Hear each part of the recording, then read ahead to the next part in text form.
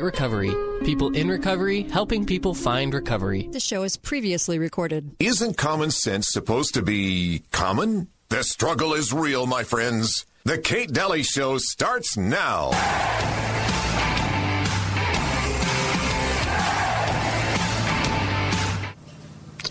Y'all, I'm a middle-aged woman, and up until today, I have managed to not ever have to do a rant video on Facebook, but apparently today is my day. Just left the grocery store, and as we all know, the coronavirus, COVID-19, whatever we're calling it this week, has driven people completely insane. And the woman in line in front of me, just apropos of nothing, just starts shrieking at the poor little guy ringing her up that he has just touched his face and that he therefore must wash his hands. Just shrieking this to the top of her lungs, so I'm assuming she surely to God must be the head of the CDC because she says it with such conviction. And by the way, lady, you're not supposed to touch your face. Doesn't really matter so much if he touches his. I digress. The little guy says, I can't wash my hands right now. She says, I'll wait. Great, well, I'll wait, I guess, lady. He says, I have hand sanitizer. So he takes like a quarter of a little squirt, does his little thing on his hands for about a quarter of a second, which basically would have just served to incite a riot and maybe kill off 2 small, weak germs, to which the head of the CDC in her kitten-covered lab coat nods and fervently agrees that he's, saved the universe with that. He kind of refrains from rolling his eyes, which I think makes him a saint. And then she goes on to whip out her credit card and use the debit pad that every finger-licking, booger-picking, double-digit IQ idiot has touched all day long after going to the bathroom and not washing their hands. And then she just walks on out with her groceries, completely oblivious to the fact that everyone who handled those groceries prior to her getting them has left their little touch and trace of germs all over them. That going down the conveyor belt, they probably picked up chicken juice and everything else. But thank God that kid used that quarter of a squirt of Purell. She has saved the day and kept us all safe from the coronavirus.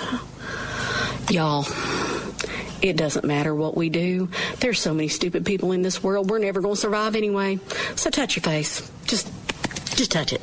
Just touch it. It's all that's left.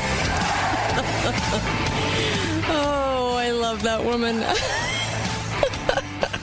Welcome to the Kate Daly Show. What a show I have for you today. Not only do we have Melissa and Susan. Melissa was such a... It's a fun, different topic. It's not COVID and it's not the election. Woohoo! And I love it. And then Susan will be talking about behind the scenes what's actually going on with the election, where we're really at, like we do every single day, do an update on how things are progressing and the lawsuits that are progressing. And so I welcome you to the show. I also want to tell you that Dr. Dumb has weighed in for the state of Utah, and she said it's a Christmas miracle that the Thanksgiving numbers didn't shoot up, and she credits all those mask wearers. She did not publicly acknowledge that everybody ignored her. So I just wanted you guys to know that Dr. Dumb has weighed in, and she is actually super excited that the numbers didn't go up, and it must be just a solid miracle. Yeah. Anyway, welcome to the show, and I have with me such a wonderful guest, and I've been wanting her on my show for a while because I'm a fan of hers, but she doesn't realize that. But I am truly a fan. And I want to introduce you to Robin Openshaw, the Green Smoothie Girl. How are you? So good. Thanks for having me, Kate. I've been wanting to be on your show for a long time too. Oh my gosh, look at this. I love this. I'm really sorry how I'm ending up on your show, because the story is just not a story I really am dying to tell, but it's a story. Oh my gosh. Let me just tell you, former psychotherapist, Brigham Young University faculty, a single mother of 4, the original Green Smoothie Girl. She has a podcast. Where do they find this podcast? My podcast is called Vibe. Vibe. VIBE. Anywhere podcasts are served, including iTunes, is where I listen. I love this. You are a vocal voice in Utah. You have a huge following. People adore you. I can see why. And you have been nothing but outspoken about this. And that I can appreciate and love about you, because you're just willing to just tell the truth and tell it like it is. You got to tell us what happened to you on this airplane, because I'm just blown away, actually. Go for it. I got to hear this. Yeah.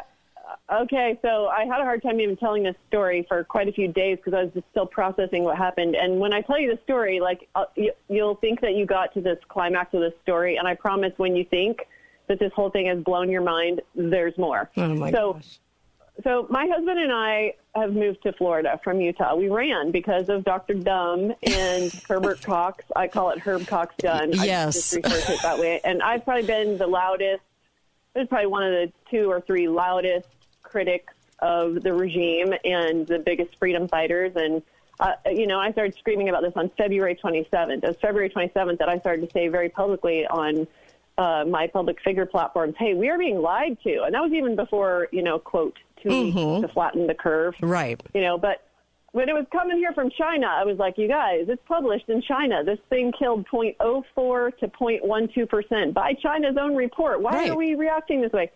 So I've been out there in a big way. We moved here to Florida because if I could hug the edge of this continent, right. I can't. Like I'm on the edge of it, like 50 yards, and we drowned in the Atlantic. But so we're here because the Governor DeSantis is a great American hero, and Herbert and Cox are sold out to the deep state and China. So in China, and they're always over in China. Wonder why. And so we ran here, and we've been here for like 6 weeks, and we weren't homesick, and we were loving the warm weather and being in DeSantis' state instead of the one that I raised my children in.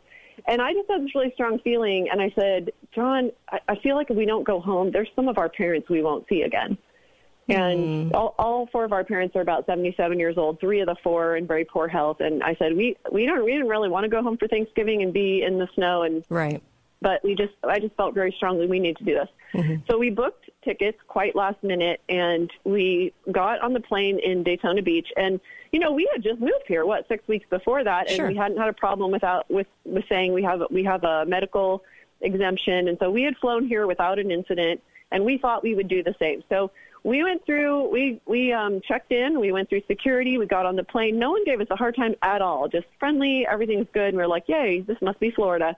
And we're landing, almost landing in Atlanta for our connection when a flight attendant came up to us and said, is there a reason, ma'am, you're not wearing a mask? And I said, yeah, I have a medical exemption.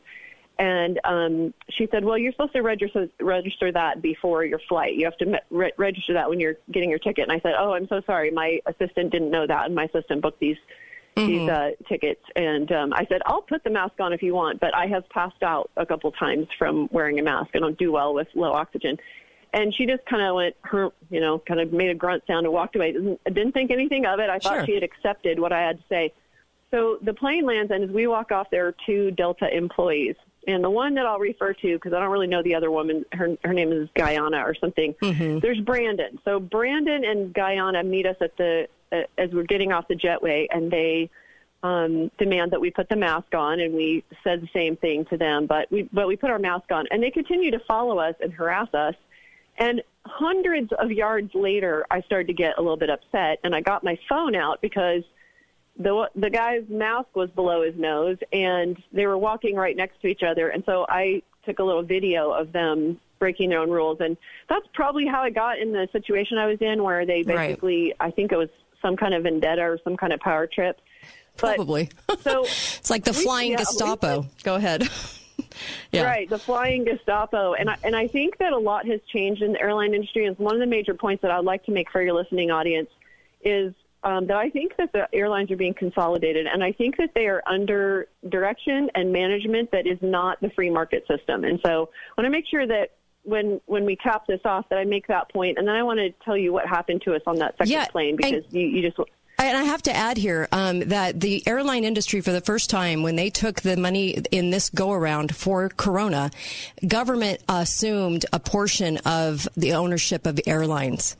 And so I don't know if people realize that. There have been a couple of takeovers like that sort of went under the news and weren't really highly reported, but they actually have ownership. And so I think that's why they have ratcheted up the Gestapo sort of situation on airplanes, where these people that deliver soda to you are now your policemen, because they are now completely sold out now and owned completely by the government. Not completely, but in a huge portion. And I do feel like it'll be a complete takeover within a year or two, just because that's the direction that they're going and selling out to.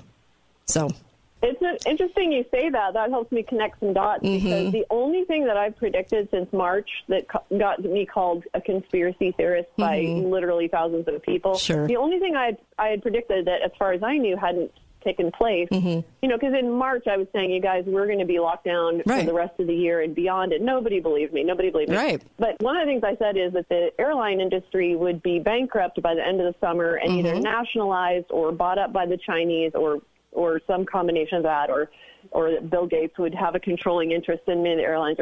So anyway, I thought that hadn't happened, but I don't know why I would think that. It's not like the mainstream media tells us anything they don't want us to know. And hospitals are next. Right? Hospitals are next, because they're right now getting this money. And then and I'll tell you something, when they assumed ownership, that's the first time that's happened for the money. So when they were handing out all these bailouts, that's the first time that the airline consented to ownership. That's huge. That is a big deal. And that happened in April. And I actually am just shocked. I'm shocked. Trucking also, they do now have a stake in trucking.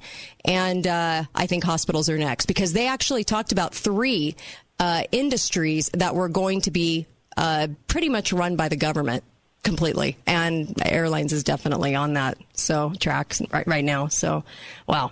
Okay. Well, that's all really scary. And it is. So I think that we are seeing absolutely communist forces on the airline. And what you just said about the fact that the government owns part of it makes sense if any of you saw the little video clip that a woman was taking video footage in a stealth way behind her seat of a Spirit Airlines flight attendant who stood up there and said, "My name is Mario, and if anybody gives us a hard time about the masks at all, we will have you arrested at the gate. We are government officials." This person actually said, "We are government officials." And and you see it, and it went really viral, and it was the same week that this thing happened to us on Delta Airlines, but this was on Spirit Airlines, and you're watching it, and you're like, wait, when were flight attendants made government officials?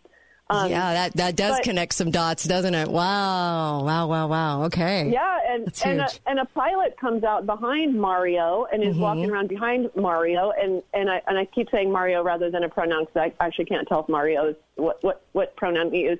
And so there's a pilot hearing this, and I'm like, Mario wouldn't be saying this if he or she didn't wasn't actually given instruction that they are now government officials.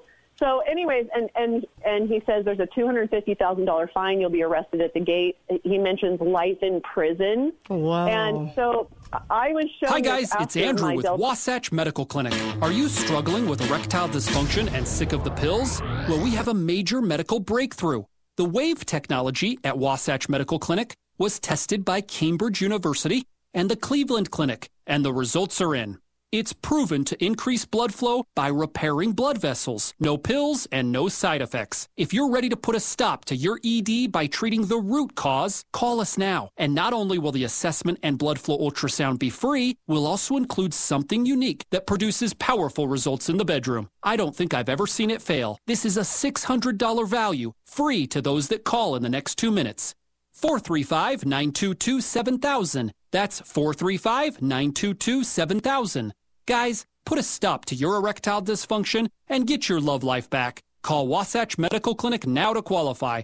435-922-7000. Copiers for Sale offers Southern Utah the best quality and pricing on printers, copiers, and plotters. They sell, lease, and service any equipment your business or home office needs. Copiersforsale.com, a local company and division of Steamroller Copies, is always asking, what do you want to print today? Boulevard Mattress, located at Boulevard Home on Mall Drive, where you can get an incredible mattress at a low, low price. And St. George Ink and Toner, now at their new location, 237 North Bluff, Southern Utah's #1 place to purchase all your home and business printing supplies. St. George Ink and Toner.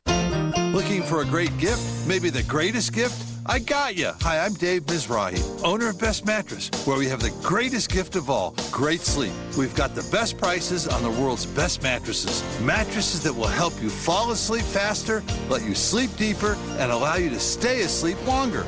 Wait, that's like 3 gifts. This just gets better and better. Plus, get a free gift worth up to $300 with the purchase of any qualifying mattress. Best Mattress. Sleep easy, friends. See store for details. Often when you or a loved one is in active addiction, the days run together. You may forget important dates like birthdays, anniversaries, and holidays. Let Lionsgate Recovery help transform this Christmas into something much more meaningful than ever before. Lionsgate is a drug and alcohol rehab in Southern Utah with locations in St. George, Tokerville, Cedar City, and Parowan. Call their 24-hour hotline at 866-471-9476 or go to lionsgaterehab.com. Lionsgate, people in recovery, helping people find recovery. NMLS 1817019. Want the lowest mortgage rate? Don't go to a bank or credit union. LendRight Mortgage's rates are often at least 0.25% lower than other lenders. Listen to these Google reviews from very happy clients.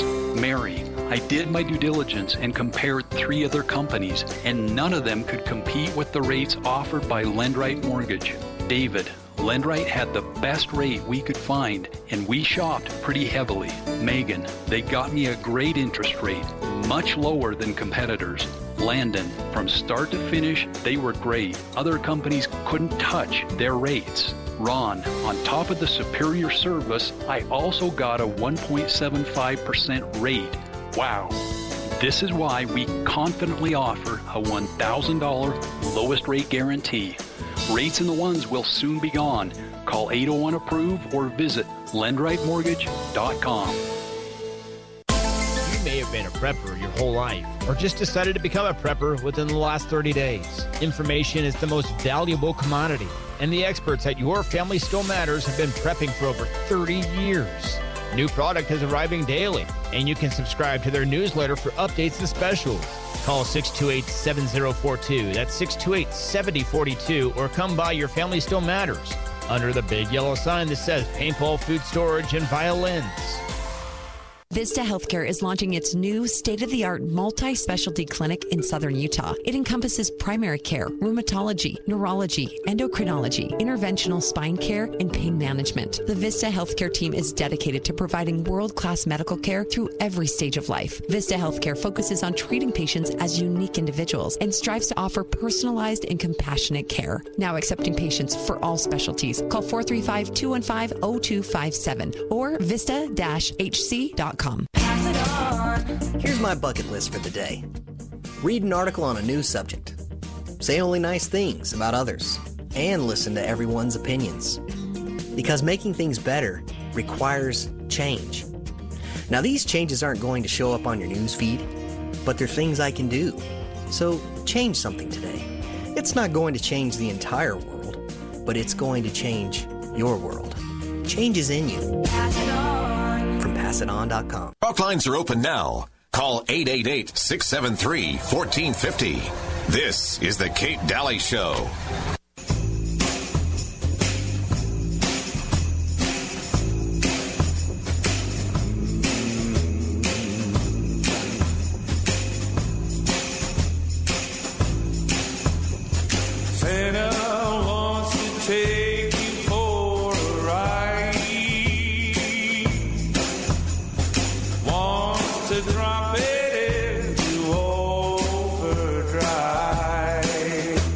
Welcome back. Kate Daly Show.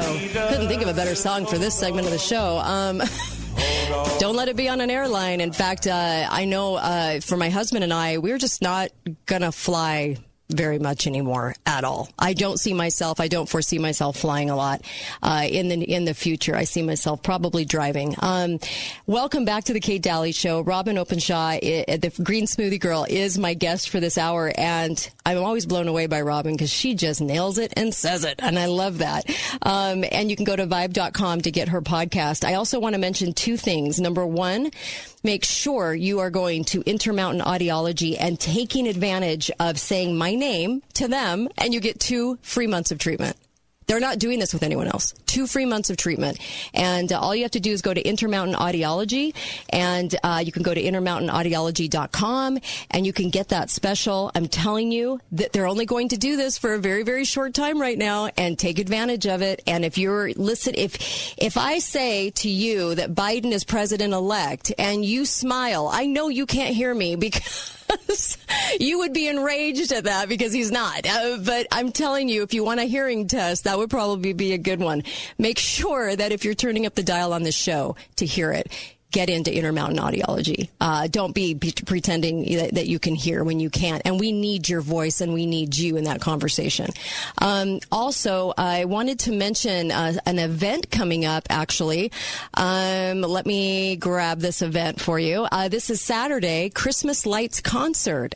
This is December 12th at 6 p.m. on Saturday at 476 South 200 East, number 12 St. George, near the Temple, right smack in the middle of this city. It is outside, many homes on the block, decorated, stage, live entertainment. Santa's going to be there for the kids, picture taking, free to the public, dress warm, and I encourage you to go this Saturday, right smack dab in the middle of town. You just cannot miss it. 6 p.m. Robin, okay, what happens on your next flight? I cannot wait to hear this. Oh my gosh! So you took a connecting flight. Oh dear. Yeah. So these 2 employees who had met us off the first flight and kept following us, I kept saying to them, hey, we're wearing the mask. Like, we immediately put the masks on when you asked us to. Why are you still following us? And they profiled us, stalked us across multiple concourses. We were literally, it was like some kind of spy movie. We were ducking into bathrooms. You're kidding. We ditched them finally, and we sat down in a little restaurant, and we had something to eat, and we were like strategizing, and we were like, oh my gosh, what are we going to do if they're at the next gate? So John went down and scoped it out, and he came back, and he's like, babe, they're there. They're standing there. They're there. And we're like, oh my gosh, what if we can't get home? So of course we're just going to do what we're told, right? So we surprised them by walking up with our masks on. And I think that Brandon and his colleague, their faces fell like, oh, we thought we would just bop them right here. But we walk up in our masks, and I could tell that there had been some tension between Brandon and his colleague, and then the regular flight attendants who were going to scan in our tickets and send us on down the jetway. And this is like the one bright spot of this story. If I feel like absolutely no one stood up for us in this situation, I feel like that flight attendant, she grabbed my phone, she scanned me in, and she practically pushed me down the jetway. She was like, nice. And she said very loudly, thank you for your platinum medallion status, Mrs. Openshaw. Well, John was a little slower on the draw, and he's getting out his phone to pull up his boarding pass. And meantime, Brandon has had a minute to collect his thoughts, and he said, I don't like your mask. He points to John Mask. He said, I don't like your mask. It's too like see-through. What? And so he hands him one of those blue like Teflon coated ones, and he makes him put on this disposable mask. And he and I are just looking at each other like, just do whatever they say. And so then we're going to go get on the jetway, and then he says, hold on. He goes, I don't like your mask either. Your mask looks too breathable. Keep in mind that on the first flight, I had told the flight attendant I pass out when I wear a mask. Like, I'll wear it if you want, but that's the risk, right? We're here on this flight, and I might pass out. So now they give me a mask where there's no possibility I can breathe in it. And if you've seen my face, I have a long, thin face, right? So I put on this disposable mask. I've never worn one, so I don't really know how you make it fit. So I just put it on. We head down the jetway. We go to the back of the plane where our seats are. And as I'm going to put my bag up in the overhead compartment, my mask slips a little bit below my nose. Next thing I know, and a stewardess pounces on me and says, your mask is below your nose. And I said, sorry, and I pulled it back up. Well, Brandon was hiding around a corner. He's hiding around a corner, and so we're now sitting down in our seats, and he comes around the corner, and he says, I hear we've had an incident. I'd like to see both of you off the airplane, please. What? And that's when, so that's when I realized we're in trouble. Like, we're not going to get home for Christmas. And so I stood up. I'm like half sitting down. I stood up and I sort of faced the whole back of the plane. So there's probably 50 people. They're either sitting down or they're putting their stuff in the overhead bins and rustling around. And I very loudly said, please, you've been stalking us for 90 minutes. You have followed us all over multiple concourses. We have been wearing the mask. We have done everything you've asked. We have threatened no one.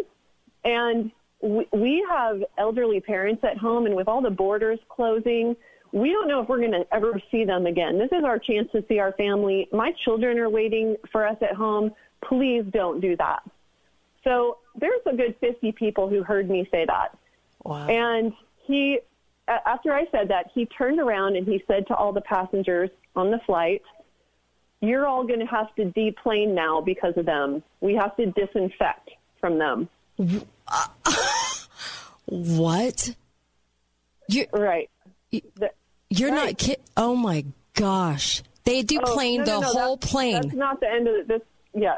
So he said, we're going to deplane the whole plane. And so John and I are just in shock. Like, we didn't see that coming at all. We never in a million years could have dreamed that up. You know, truth is stranger than fiction, right? So right. He's like whispering to me, like, let's just get off the plane, and we don't want to punish these people. And I said, no, we don't. But like, babe, we're not going to get home, and our stuff is under the plane, and they won't let us get back to Florida either. Like, I was starting to put two and two together. And meantime, what do you think? What would you guess? Kate, what would you guess happened with the 50 people at the back of the plane who heard every word I just said? I don't even know, because this is so insane anyway. I have no idea. What'd they do? Yeah, so this is a major point I want people to take from our story, because everybody, when they hear our story, there's like, sue them. Well, okay, but, you know, that's like takes thousands of dollars and tons of time and zaps your energy or whatever. And I'm like you, like when they require the vaccine, I'm not going to be flying anyway. But they didn't do anything, did they? I have spent hundreds of thousands of dollars on Delta in the last 10 years. I have sung its praises to anyone who will listen. I love that I get off the plane and there's my suitcase. And so I'm in shock because, listen, that's not what you do in a free market system. When you have to compete for customers, when you have to compete for passengers, you treat your passengers well, especially your frequent flyers, right? Yes. So what I want to just tell people so that you can think about what you're going to do when you see other people's human rights being violated, and you will. Unfortunately, you will. If you haven't already, you will. We have to decide in advance what it is we're going to do to stand up to them, because here's the most shocking thing about this whole story to me is what happened is that he turned the entire airplane against us as an angry mob. So he actually made the whole airplane a completely unsafe place to be by turning them against us, by blaming us for why they were going to deplane and make a whole bunch of people miss their connections. Oh, my gosh. Wow. Yeah, so we're in shock. We're in shock, and so I agreed with John. I'm like, I don't want these people to be punished, and if everybody has to get off, we have to get off. So we get up, and we start moving off the plane with everybody else. At any point, Brandon Witta of Delta, WITTA, I don't have an obligation to, hide his identity. Brandon Witta of Delta, who had apparently been given incredible powers to just kick off entire families off airplanes. We saw afterwards, people were sending me this because it was going viral. Some Delta employee had tweeted bragging about how he spent the day before Thanksgiving running around different concourses, kicking families off flights. And this tweet, and I don't know if he ever deleted it or whatever. I don't do anything on Twitter myself. But he had actually said, we even kicked a family off for their 3-year-old's mask being underneath his nose. Sorry, little guy. Oh, and then he just, he just bragged about how great Delta was, that he had been given this broad-reaching power where he just got to spend his whole day running around kicking people off their flights and kicking people out of the airport. So I know that I wasn't the only one that this happened to. But so now we have an angry mob who starts shouting at us. And the main thing that people were saying was, get off the plane. We want to go see our families too. So we're getting off the plane. So as we get off the plane, you got to realize that we're only It's only the back. It's like the jumbo jet where there's like the 5 seats in the middle and then there's like 3 seats on each side. So it's a big plane. And keep in mind, you guys were wearing masks. This wasn't that you weren't wearing masks. You were wearing masks, the ones they gave you. Absolutely. Okay. Yeah. And my mask slipped below my nose, and the flight attendant, who had obviously been assigned to watch me like a hawk, caught me. I pulled it right up, said I'm sorry. So that was our infraction. That was the infraction that caused a whole bunch of people to be forcibly missing their connection, and then they probably sprayed, tons of Lysol in the plane after we got off. So he turned around. He turned the entire flight against us, except he still has the first 2/3 of the flight that he has to go deplane, and they don't know why. So we all are filing off of the plane, and here's the next astonishing thing. He had gone up in front, and he had informed the first 2/3 of the plane what we looked like. Because as we got off the plane, there's no other explanation for why, as we got off the plane, a crowd erupted in screaming and swearing and just verbal abuse of us. Oh my gosh. Yeah. And it's not even, I'm not even done. Not even the end of the story. Oh my gosh. We're just zombies at this point. We're just like, holy cow, what is happening here? So we just walked past them, just hoping we end up, just getting through it okay, and just not having people start throwing punches. I mean, we've seen that crazy things have happened on airplanes in recent months for incidents like this. I told my husband later that this guy, Brandon Witta, if he had been given a stick and permission to use it, we would have been in the hospital with broken bones. I'm convinced of it.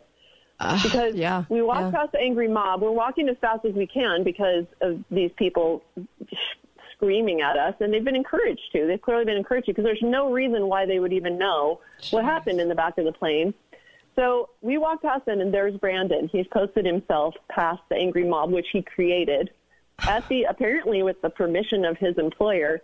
So we go past the mob, and we stand there to listen to Brandon, berate us. And he said, I said, please just let us fly back to Daytona Beach so we can get home. Like, we're in a state we don't live in, and we need to get one of those two places. And he goes, oh no. He said, you will not be flying home, and you will not be flying to your destination. In fact, don't even think about trying to get a flight on another airline, because we're all connected now, and I've put out an alert to make sure that won't happen. Wow. Okay. We're going to come we actually have to break right now. You should see my face right now. We're all connected, and we are absolutely barring you from flying home. Okay, everyone's worst nightmare. Okay, I'm not worse, but holy cow, it's up there. Be right back on the Kate Daly Show. I can't even imagine. Back with Robin Openshaw in a moment.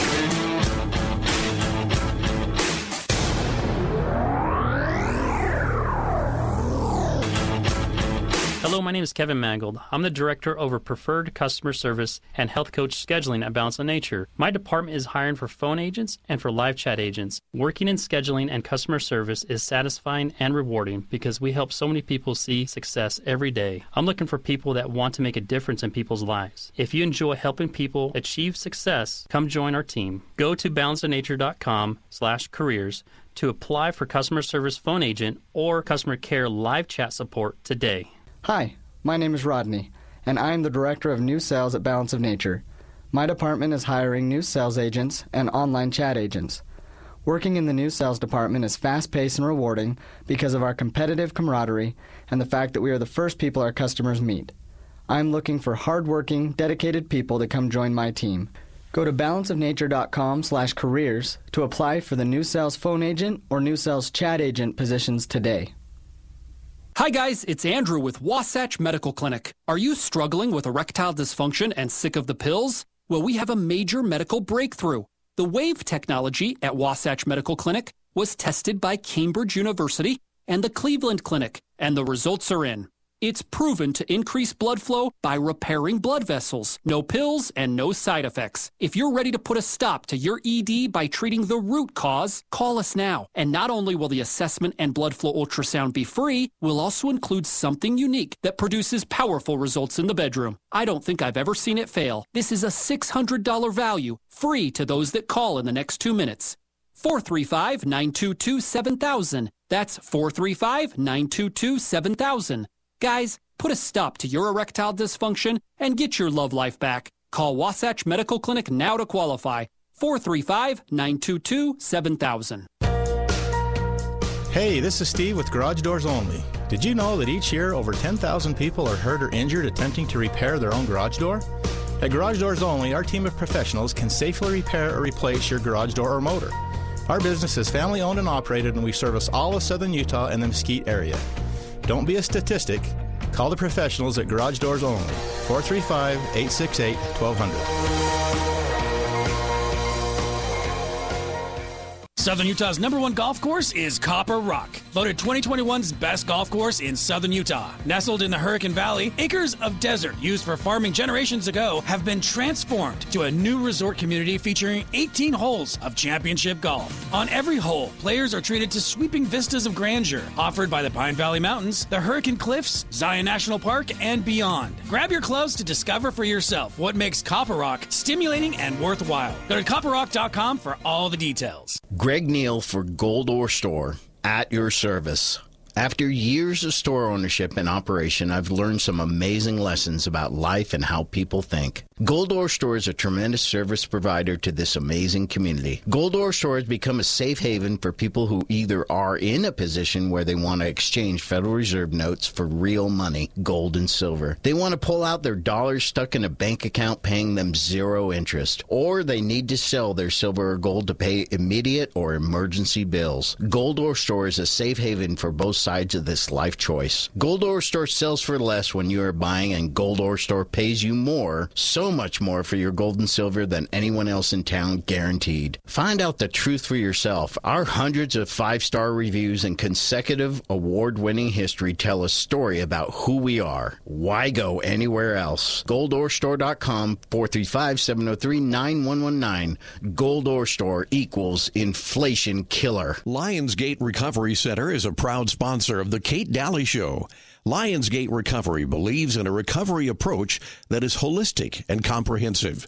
At Lionsgate Recovery Center, we are people in recovery, helping people find recovery. We have got to get out and have some fun again. I'm so ready. You know, Casablanca was named gold winner in the RJ's 2020 Best of Las Vegas for Destination Casino Resorts. Casablanca? In Mesquite? Golf, spa, Catherine's Steakhouse. I can hit the links. While I hit the spa. Casablanca, here we come. Book your $99 room and golf or spa getaway today at MesquiteGaming.com or call 877-GETAWAY. Casablanca Resort Casino in Mesquite, just like Vegas used to be. Must be 21 years or older.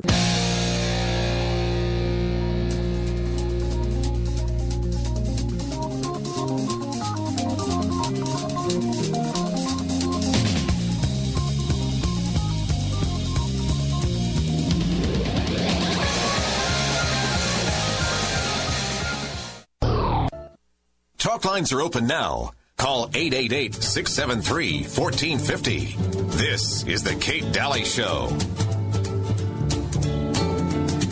God rest you, merry gentlemen, let nothing you dismay.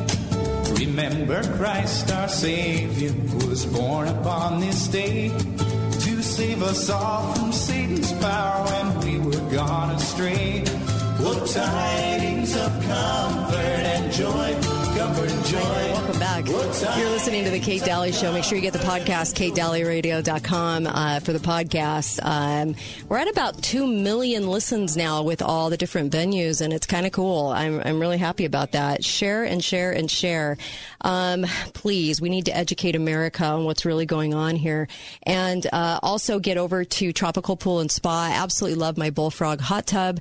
And I'm telling you what, I don't know anything that can take the stress away like that can for me right now, and I'm just thinking it probably can do the same for you. And right now they have specials with financing. Take advantage of it. These guys are the best in the business. Surprise your spouse with a swim spa or a hot tub, and I'm telling you, they will love you. Tropical Fiberglass Pool and Spa. Those guys are fantastic. Highly, highly recommend them over everybody. They are that good. And they know their business. They really do. They understand, and they'll help you to get the right one for you. I have Robin Openshaw, Green Smoothie Girl, with me. I've been wanting her on my show for a long time, and you can see why. She's very outspoken, and I love this about her because she just talks truth. And she's talking about, I just still can't believe it. I'm still in shock, Robin, over the events that took place with the airline being the literal Gestapo. I'm just, I can't believe it. So you're on this connecting flight, you get booted off the flight. Not only that, you're even masked up. You get booted off the flight and they deplane, and you've got this angry mob around you. It's just insanity. Yeah. So then what happens, because you land in a different state and now you're told that the airlines have basically merged all into one, and you're going to be put on a no-fly list and you can't get a flight? Yeah, and I don't know that he exactly said the airlines have been merged into one, but I do want to point that out. That's my point, yeah. Don't bother trying to get a flight on another airline because we're connected, and I've put out an alert on you. But we do see, as you know, I'm in Facebook jail. I'm in my second 30 days of Facebook jail, as most political conservatives. Yeah, I can't comment right now on any page. I mean, I can't comment on a public page until the 19th or something. I mean, it's just the stupidest thing. Go ahead. Sorry, go ahead. Yeah. So I hadn't said anything on Facebook. I still haven't because I can't. I'm in jail. But as I just told family and friends, and word started to spread, people were sending me the Spirit Airlines video that was going viral because it was just such a head scratcher to look at this flight attendant instead of saying the thing will drop out of the ceiling so that you could put oxygen on yourself. None of that. Instead, it was, we are government officials and we will put you, literally says, we can put you in prison for life. And it very much reminds me of, because I used to teach civics and American history and economics at BYU. It's an all-in-one class. I'm sure you're familiar with it, called American Heritage. And I used to teach these things just semester after semester. And so I know a lot about the history of communism and how it starts as socialism and people get acclimated to the government dictating all the terms of commerce. And that's what socialism is. And people think, I'm constantly hearing people saying, we're heading into socialism. And I'm like, do you know what socialism is? Because we are in full-blown socialism and we are rapidly heading into communism. And what I want to point out is that what happened to us on that airplane would never happen in a free market economy where Delta has to treat its frequent flyers like gold because they could just go to another airline. Right. And there were like I was probably spending $30,000-$40,000 a year on airfare, sometimes more. And they don't care anymore. That's one thing that's super clear, is that they don't care anymore. And you have to ask yourself why. And so as people were sending me all these different other bits of media, I'm a dot connector like you are. In fact, you've helped me connect some dots that I was missing if there's actually you as well. public information out there. Yeah, you as well for me. Thank you. Jeez. Yeah, so, I'm just trying to figure out what's going on here. And so one of the things that I think we have to take a look at, especially in Utah, and I know not all your listeners are Utahns, but you and I are from Utah, and I think that the culture in Utah, we've never had to stand up to our government before. We have been used to our government representing us in a way that we think is fair and represents our interests, and all of a sudden it turned. It took a hard left and has never relented with Dr. Dumb. Right. And of course her cohorts, Governors Herbert and Cox. Yes. And so I just want to point out that we're going to have lots of opportunities, like I said, where we see the rights of others being abused. And I don't know the quote, but there was some quote that came out of Nazi Germany that was, and it's very famous. I can't remember who said it, but it's basically, they came for the Jews and I didn't stand for them because I wasn't Jewish. And then they came for the blacks and I didn't stand with them because, I wasn't black. And they came for these people and they came for those people. And then everybody was gone and they came for me and there was no one to stand with me. And I think that what happened on the back of that plane, I'm sure people on the back of the plane were just as shocked as we were. And we know that some of those people were horrified by what was happening to us because they said so to us in a quiet voice. Yeah. A guy came up to me and said, I'll give you $200 if you get off the plane. I said, I don't know if you can tell, but we're actually walking off the plane, and this isn't about money, and I don't need your $200. Thank you anyway. And then another guy was saying to us, hey, I'm totally with you, but this isn't a place to take a stand.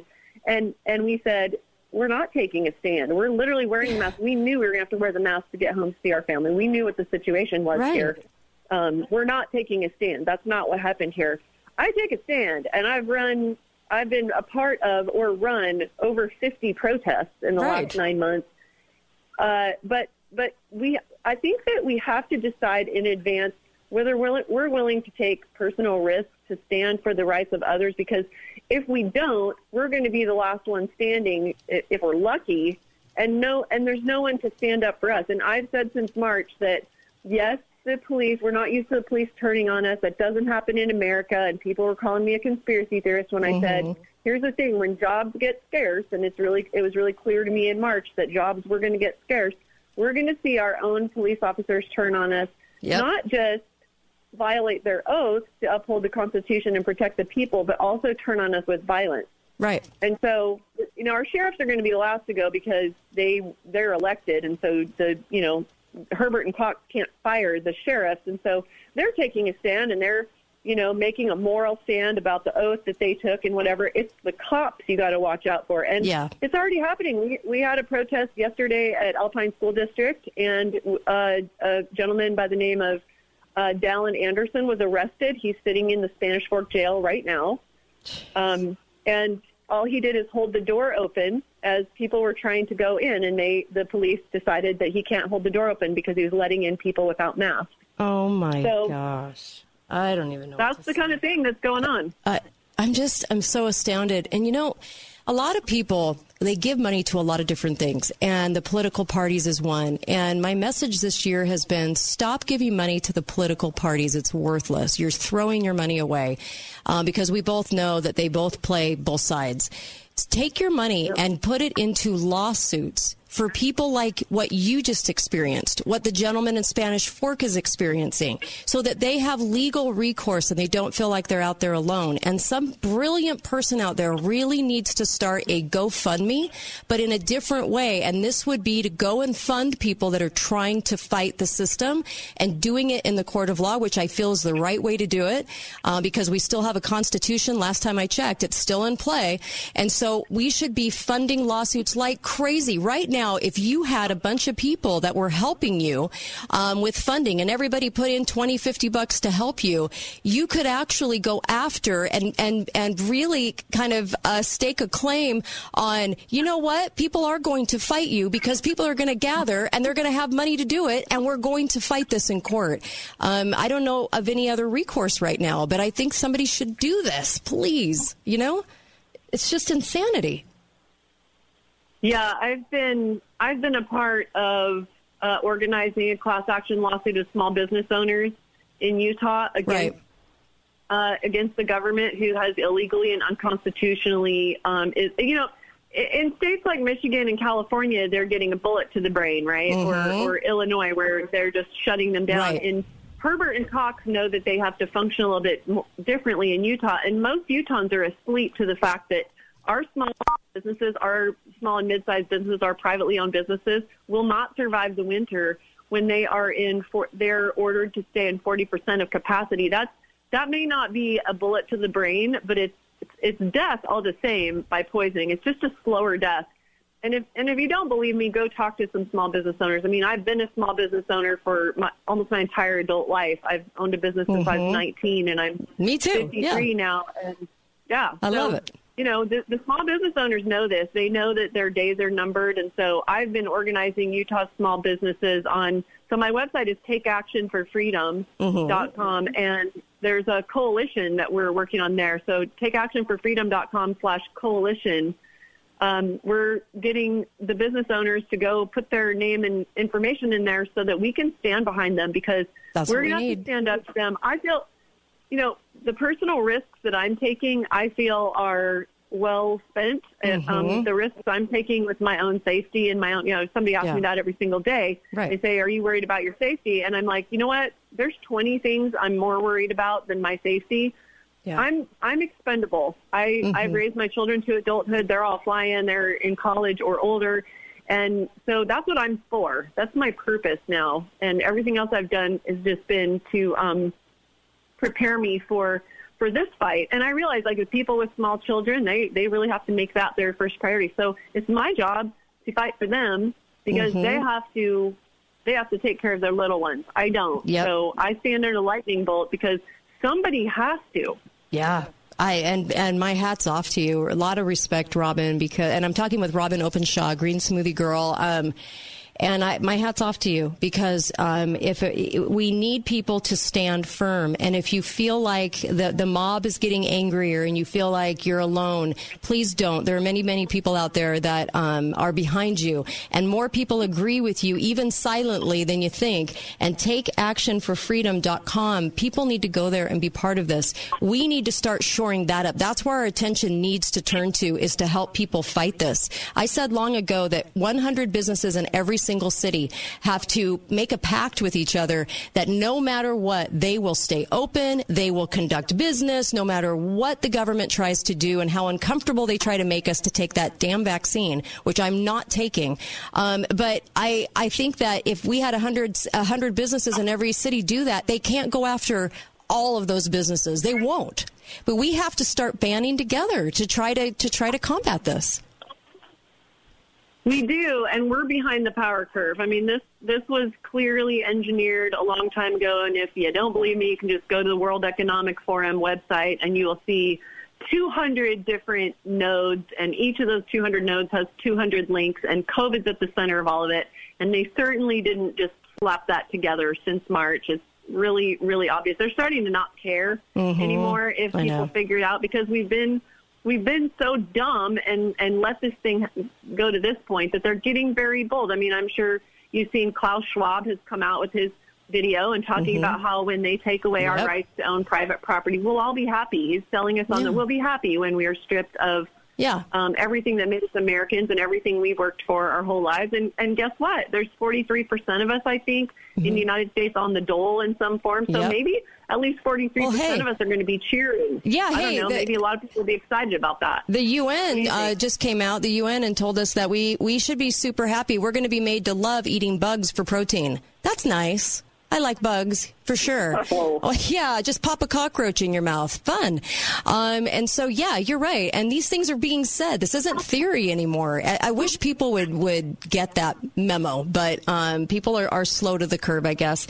And I really appreciate what you're doing, because if we don't stand behind each other, then we lose, because we can't be a threat to them at all, and we can be a threat in the courtroom. We can be a threat as a group of people that are peacefully protesting. We can show up. We can, even if the press doesn't acknowledge we're there or continuously undermines the numbers of people that show up to the protests like they always do, we can still show up. And you know what? There will be pictures on social media to show the events.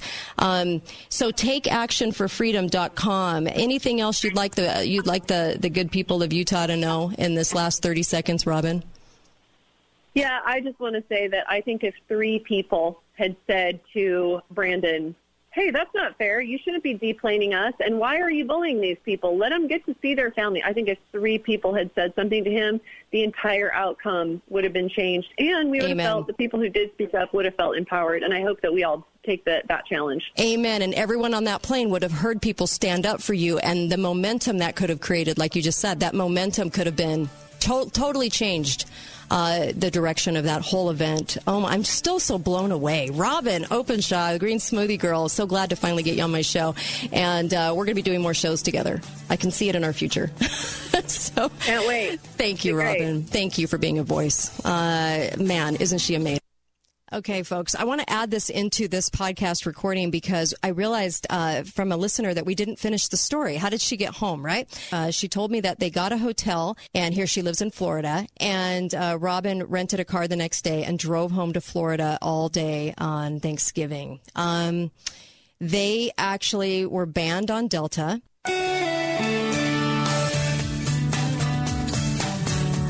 Thanks for listening to The Kate Daly Show. It's time for The Kate Daly Show.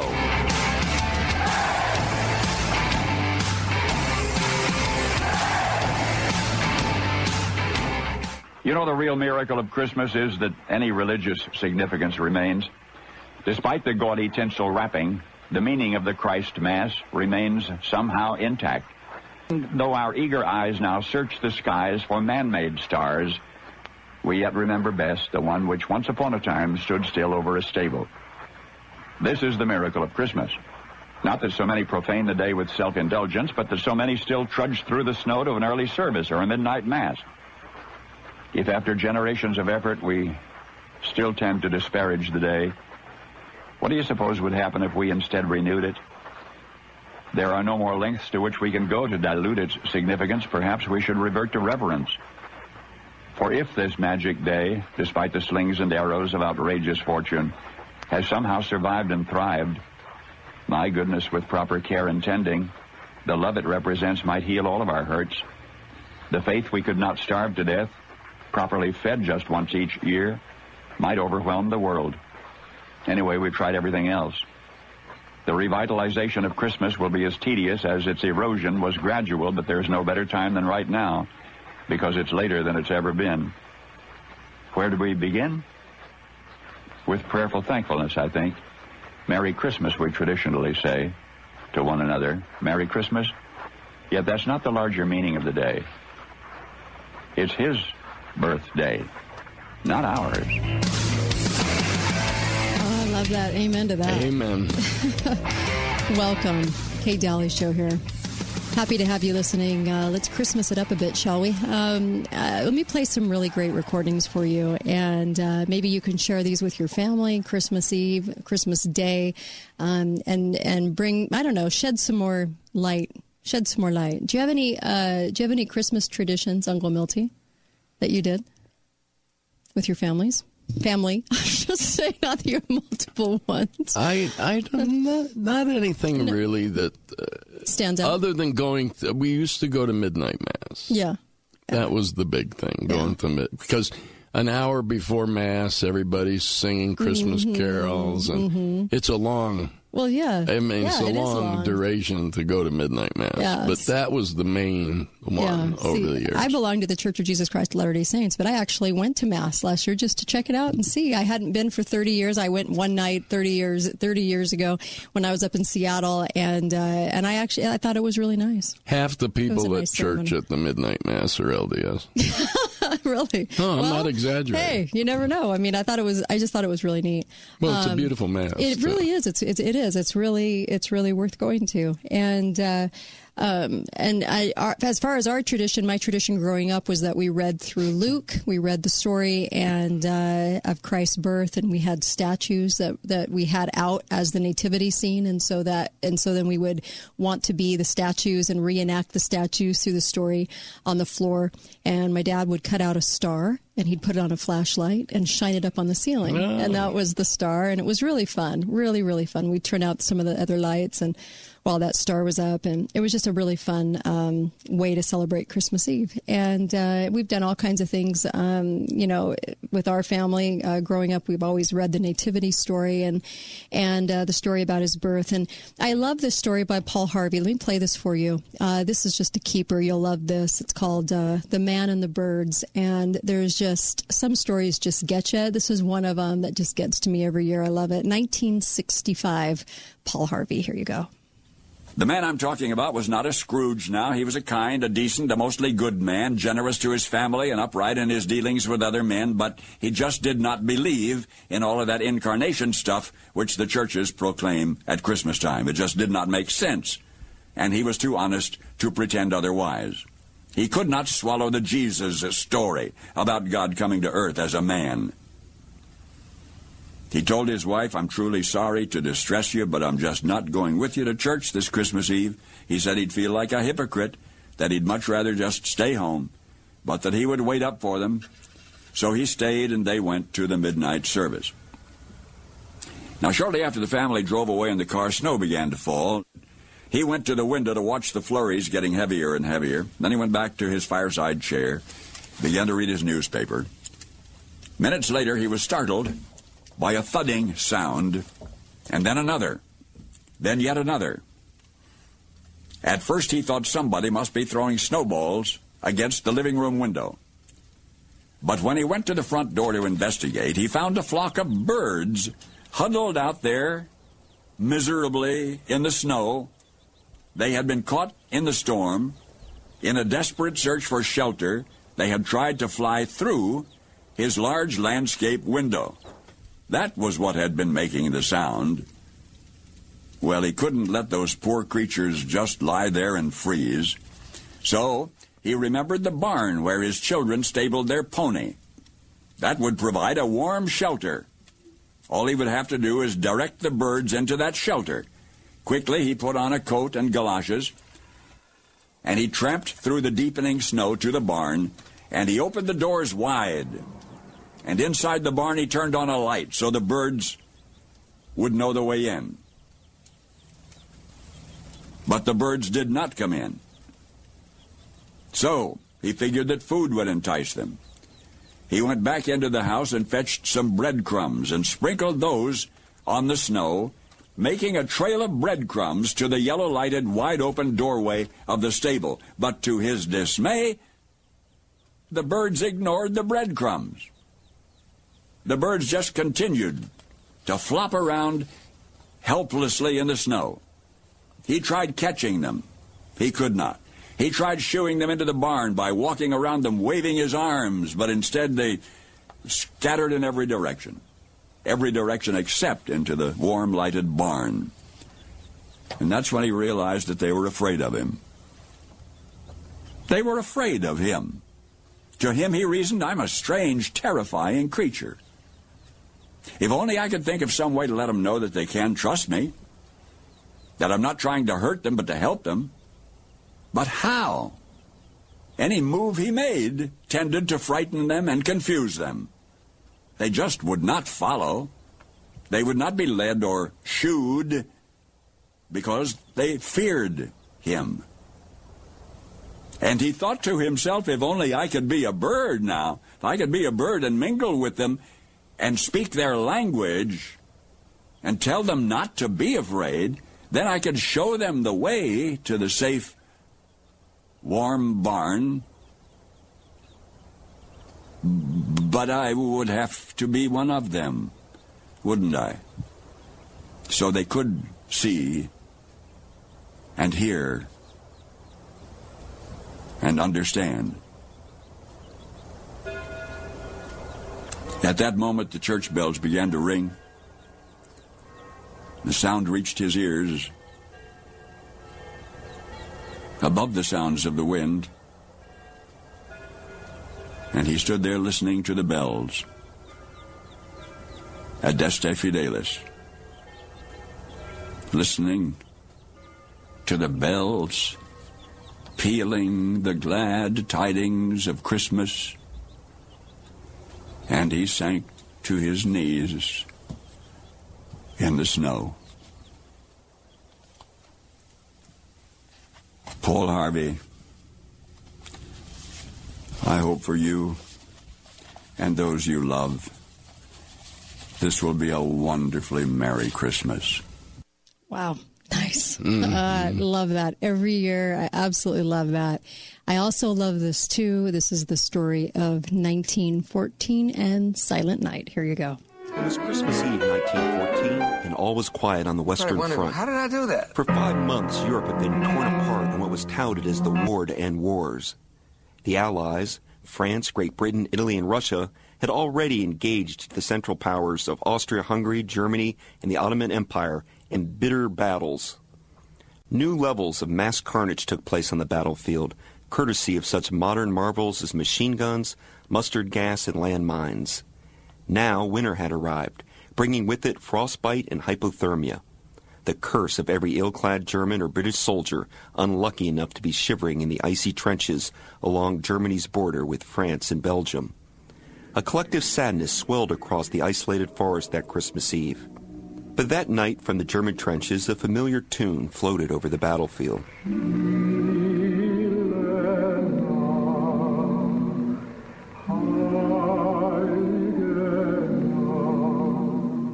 The British soldiers, hunkered down in their foxholes a quarter mile away, answered.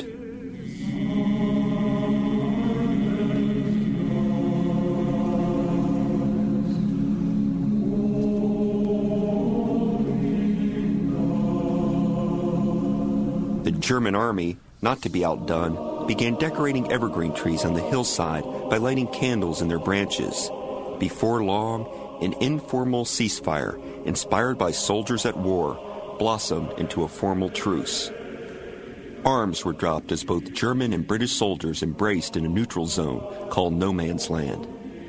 Soon, thousands of these soldiers were swapping insignias, kicking soccer balls, and exchanging holiday cards. One British soldier wrote home to explain his disbelief over what had just transpired. Just you think that while you were eating your turkey, I was out talking and shaking hands with the very men I'd been trying to kill a few hours before. It was astounding. Never before or since has a complete truce been honored in wartime to celebrate Christmas. Although the killing resumed on December 26, the newspapers in London and Berlin headlined stories about the power of peace in wartime. Sir Arthur Conan Doyle, best known for Sherlock Holmes' whodunits, deemed the Christmas truce an amazing spectacle, believing history would honor it as one human episode amid all the atrocities which have stained the memory of war. It would be foolish, however, to attach some overweening lesson to be learned from the Christmas truce. But over the years, every time I hear a church choir or country crooner sing Silent Night, I think back to World War I, when for a moment, a battlefield became a place of peace.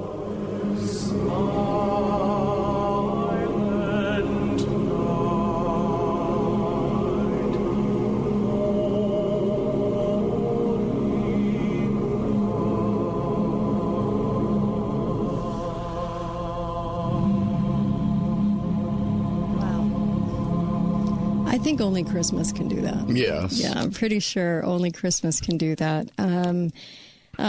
Especially during this time. Can you even imagine being on the field at that time when that was going on? No. And not be touched by that? Just amazing. Anyway, story always warms my heart. We're going to come right back. A couple of more I need to share with you. And maybe Uncle Milty will share a memory or two. Who knows? We'll be right back on the Kate Daly Show a couple days before Christmas. Be right back. There you go.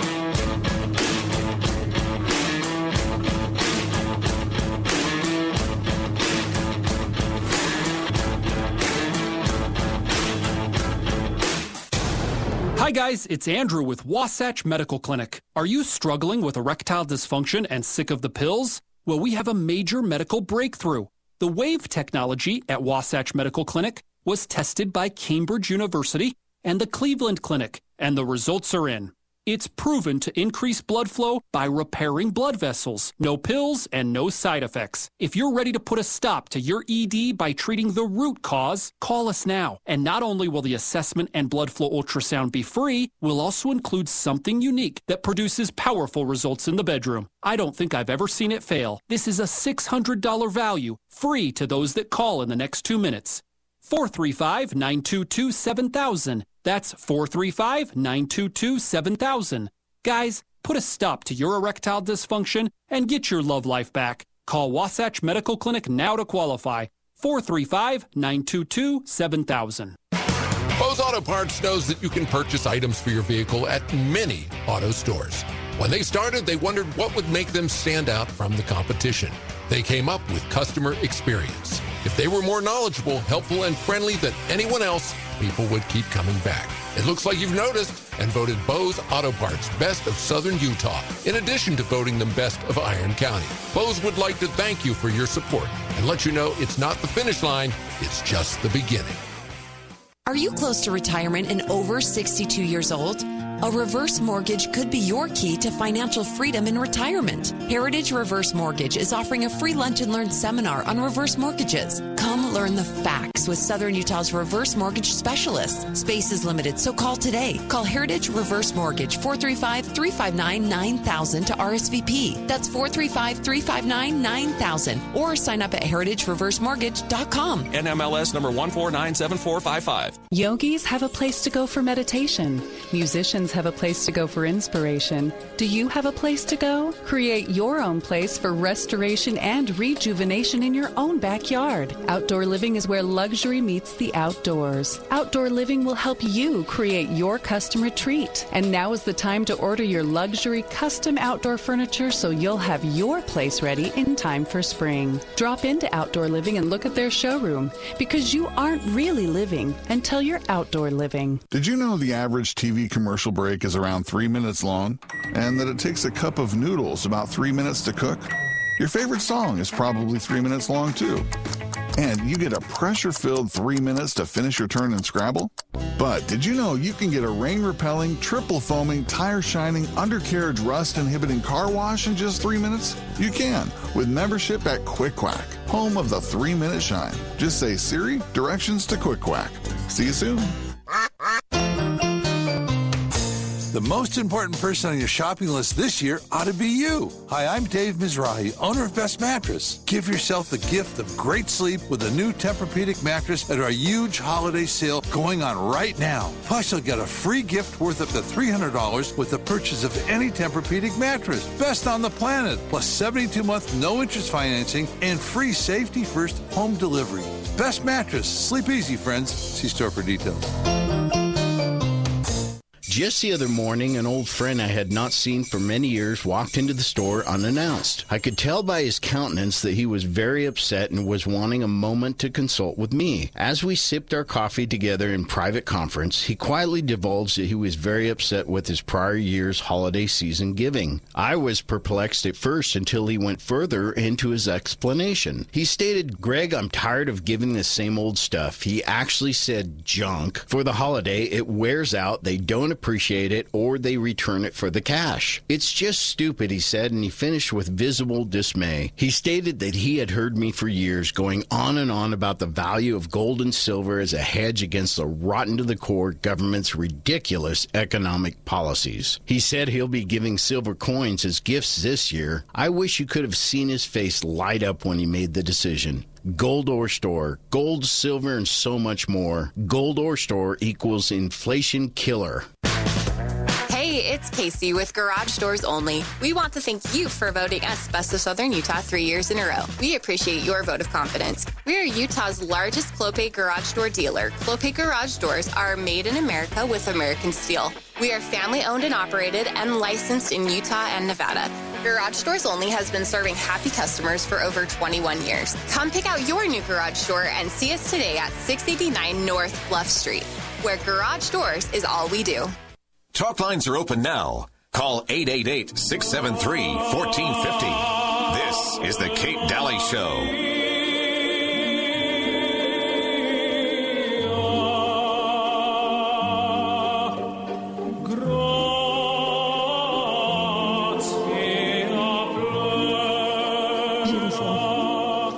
Beautiful.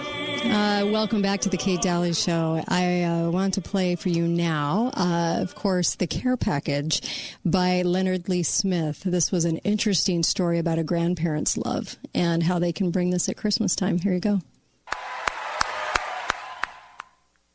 It was Christmas time, 1974. I was 10 years old, but I wasn't looking forward to Christmas that year.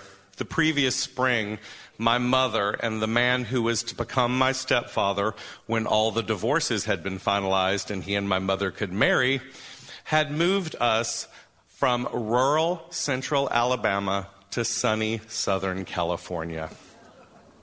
My brother and I were leaving behind our father and all our extended family. This would be my first Christmas away from Alabama. My beautiful and elegant mother took to California like a swan to a royal lake. My soon-to-be stepfather was a California native. My very athletic little brother reveled in a temperate climate that allowed him to be outside 11 months of the year. I, however, was a fat, awkward child with a high-pitched voice and a heavy Southern accent. I was having extreme difficulty with the transition to a West Coast lifestyle. My first day at my new school, I walked to the front of my 4th grade class to introduce myself. All I said was my name and where I was from, and the class erupted in laughter, with jeers of, "He talks funny and he has a weird accent." It took the teacher nearly 2 full minutes to restore order, and she was angry at me for having caused a disruption. I was so disillusioned after that first day that instead of walking home after school, I went to a nearby gas station and used a phone booth there to try and place a collect call to Granny Smith, my paternal grandmother. She was my biggest ally. I was going to ask her if I could return to Alabama and live with her, and if she would send me the money for a bus ticket home. But despite several attempts, the line was busy and I never got through. My mother was constantly encouraging, nagging, and badgering me to lose weight, and always trying to help with that endeavor with whatever the latest diet craze was. She had been a fat child herself, but with puberty she had gained height and lost weight and undergone the proverbial ugly duckling transformation to become a great beauty in high school. She saw weight loss as the panacea of all problems and believed it to be the key to my happiness. She was very relieved to have me away from the annual holiday sugar binges and weight gain that my Granny Smith's cooking provided. Granny Smith was for me everything good about Christmas. Her language of love was food. She was an excellent baker and candy maker. She would cook for weeks in preparation for Christmas Eve, when all of her children and grandchildren would gather at her house. Every favorite dish, dessert, and confection had been made to specification. Her table and sideboard groaned under the weight of all of the food.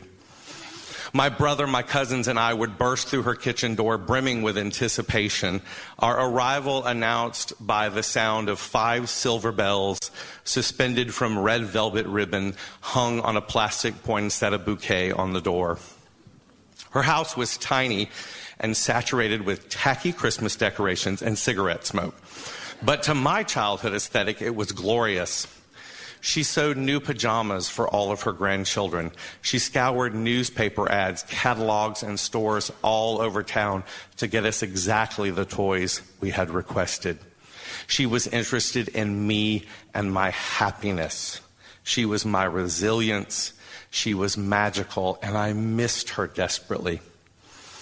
It was Sunday evening, and I was moping around the house, dreading Monday and the return to school. Fortunately, there was only 1 week left until the Christmas break. I was longing for my familiar Southern Christmas. That Thanksgiving we had spent with my stepfather's extended family.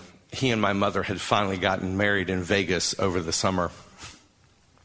His family were polite, kind people, but I did not know them and fit poorly into their established routine, and I feared that Christmas would be more of the same. The phone rang. It was Granny Smith.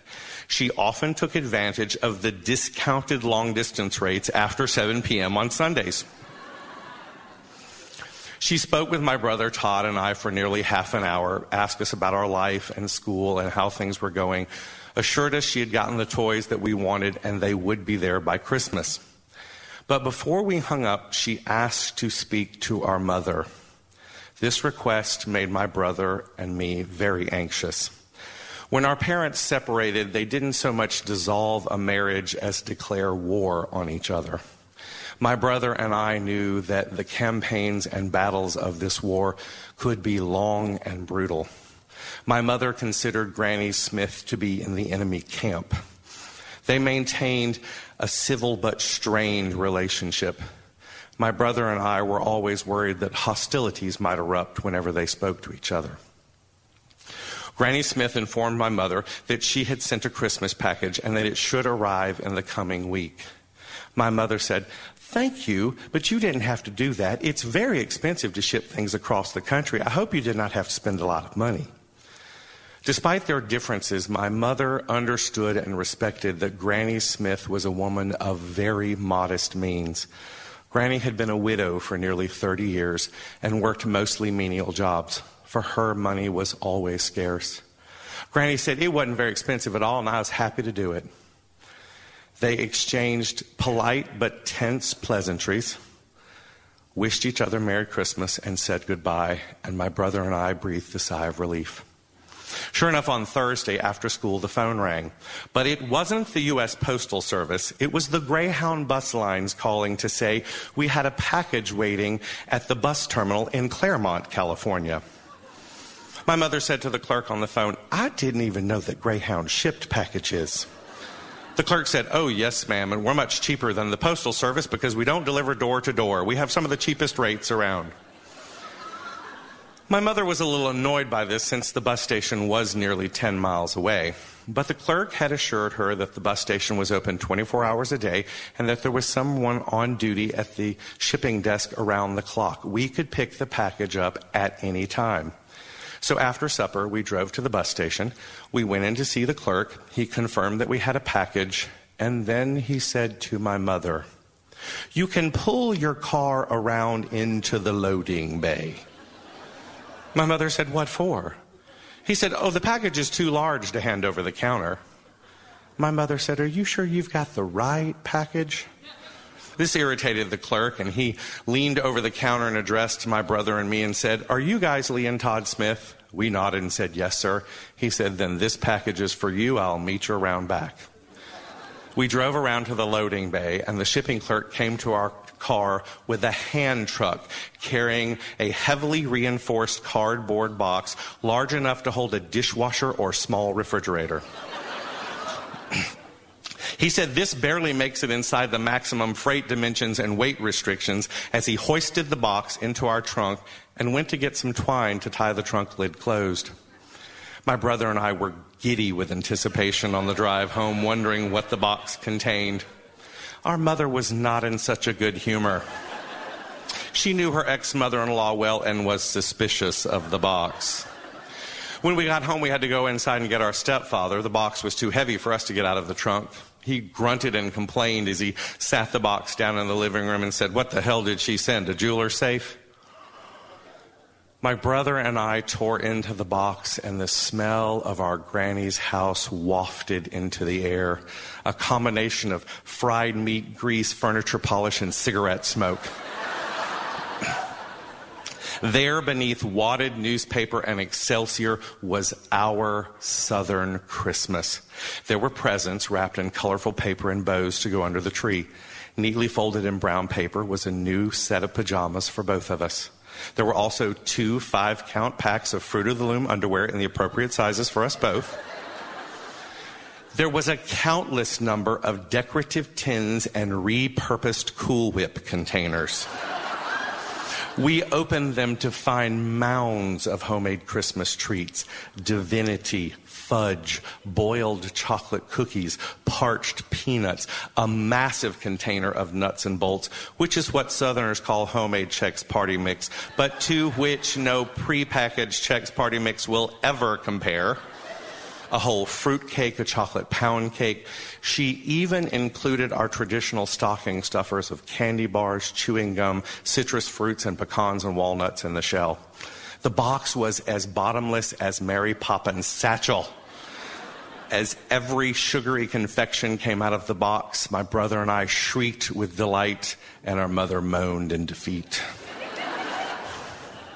Mother tried a last-ditch effort to hide all the confections and dole them out a few at a time, but each evening when our stepfather arrived home, he would begin to search for them, and our mother's scheme would be thwarted.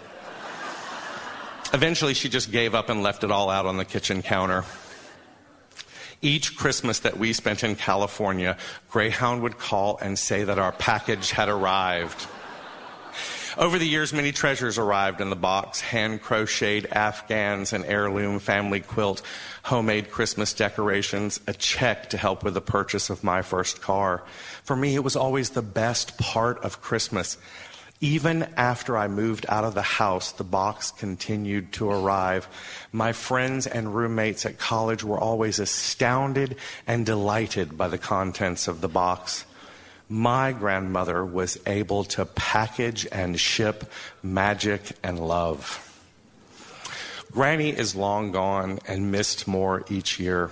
Since her death, I have discovered in conversations with my cousins that Granny came to the rescue of all of her grandchildren at one time or another, softening what would have been hard and harmful emotional landings.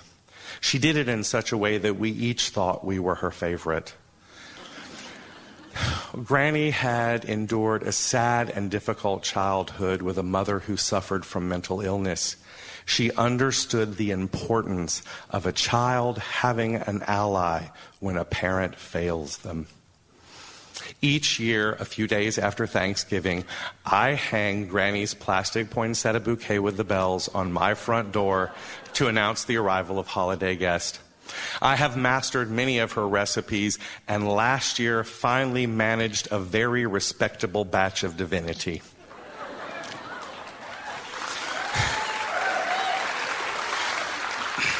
When the Christmas season arrives, I lovingly remember Granny and cherish the magic and resilience she gave me. And during the holiday season, when I see a Greyhound bus on the highway, I think to myself, in the belly of that machine may travel some child's Christmas. That was Leonard Lee Smith. And maybe some of you can relate to that story in numerous ways. A couple of the things he talked about resonated with me. And you know, Christmas is about so many things, but it's also about those traditions and about love and about what you get to feel around that time. It's why it's so popular. Yep. Yeah, it's why it's stayed that way. You relate to any of that in there? Yeah? You know, I had kind of a different childhood. I know you did. I know you did. Sometimes yes. Yeah, okay. Right when we come back, we'll be back in just a few minutes. Hope you're all having a great start to a Christmas week. Be right back. We're live today, and we'll take your calls, too, when we come on back.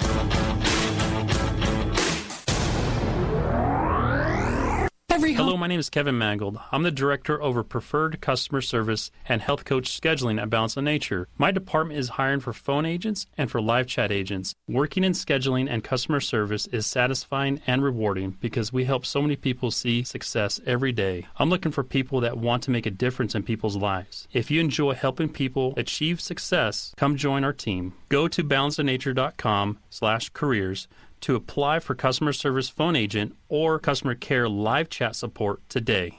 Hi, my name is Rodney, and I am the Director of New Sales at Balance of Nature. My department is hiring new sales agents and online chat agents. Working in the new sales department is fast-paced and rewarding because of our competitive camaraderie and the fact that we are the first people our customers meet. I am looking for hard-working, dedicated people to come join my team. Go to balanceofnature.com/careers to apply for the new sales phone agent or new sales chat agent positions today. There's frustrating and there's insurance company frustrating. Constant phone calls, piles of paperwork. The insurance company knows what it takes to push you to the edge. At Siegfried & Jensen, we won't let you fall. After you're hurt, never go it alone. We can help you right now at our St. George office located on Red Hills Parkway. Call Siegfried & Jensen today at 435-222-2222. Or to find out more, visit us at siegfriedjensen.com. Would you like to be as comfortable in your backyard furniture as you are in your favorite chair? Outdoor Living makes it possible. You can have a space in your own backyard with furniture that is durable, long-lasting, and most importantly, as comfortable as everything else you own. Outdoor Living is where comfort meets the outdoors. Outdoor Living will help you create your custom man space. Now is the time to do so you'll be ready for next spring. Check out the Outdoor Living showroom and feel for yourself. You aren't really living until you're outdoor living. Hey, this is Steve with Garage Doors Only. Did you know that each year over 10,000 people are hurt or injured attempting to repair their own garage door? At Garage Doors Only, our team of professionals can safely repair or replace your garage door or motor. Our business is family owned and operated, and we service all of southern Utah and the Mesquite area.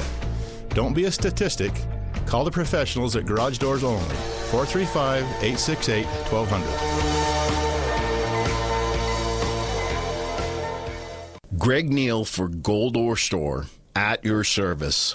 After years of store ownership and operation, I've learned some amazing lessons about life and how people think. Gold Ore Store is a tremendous service provider to this amazing community. Gold Ore Store has become a safe haven for people who either are in a position where they want to exchange Federal Reserve notes for real money, gold and silver. They want to pull out their dollars stuck in a bank account paying them zero interest, or they need to sell their silver or gold to pay immediate or emergency bills. Gold Ore Store is a safe haven for both sides of this life choice. Gold Ore Store sells for less when you are buying, and Gold Ore Store pays you more, so much more for your gold and silver than anyone else in town, guaranteed. Find out the truth for yourself. Our hundreds of 5-star reviews and consecutive award-winning history tell a story about who we are. Why go anywhere else? GoldOreStore.com, 435-703-9119.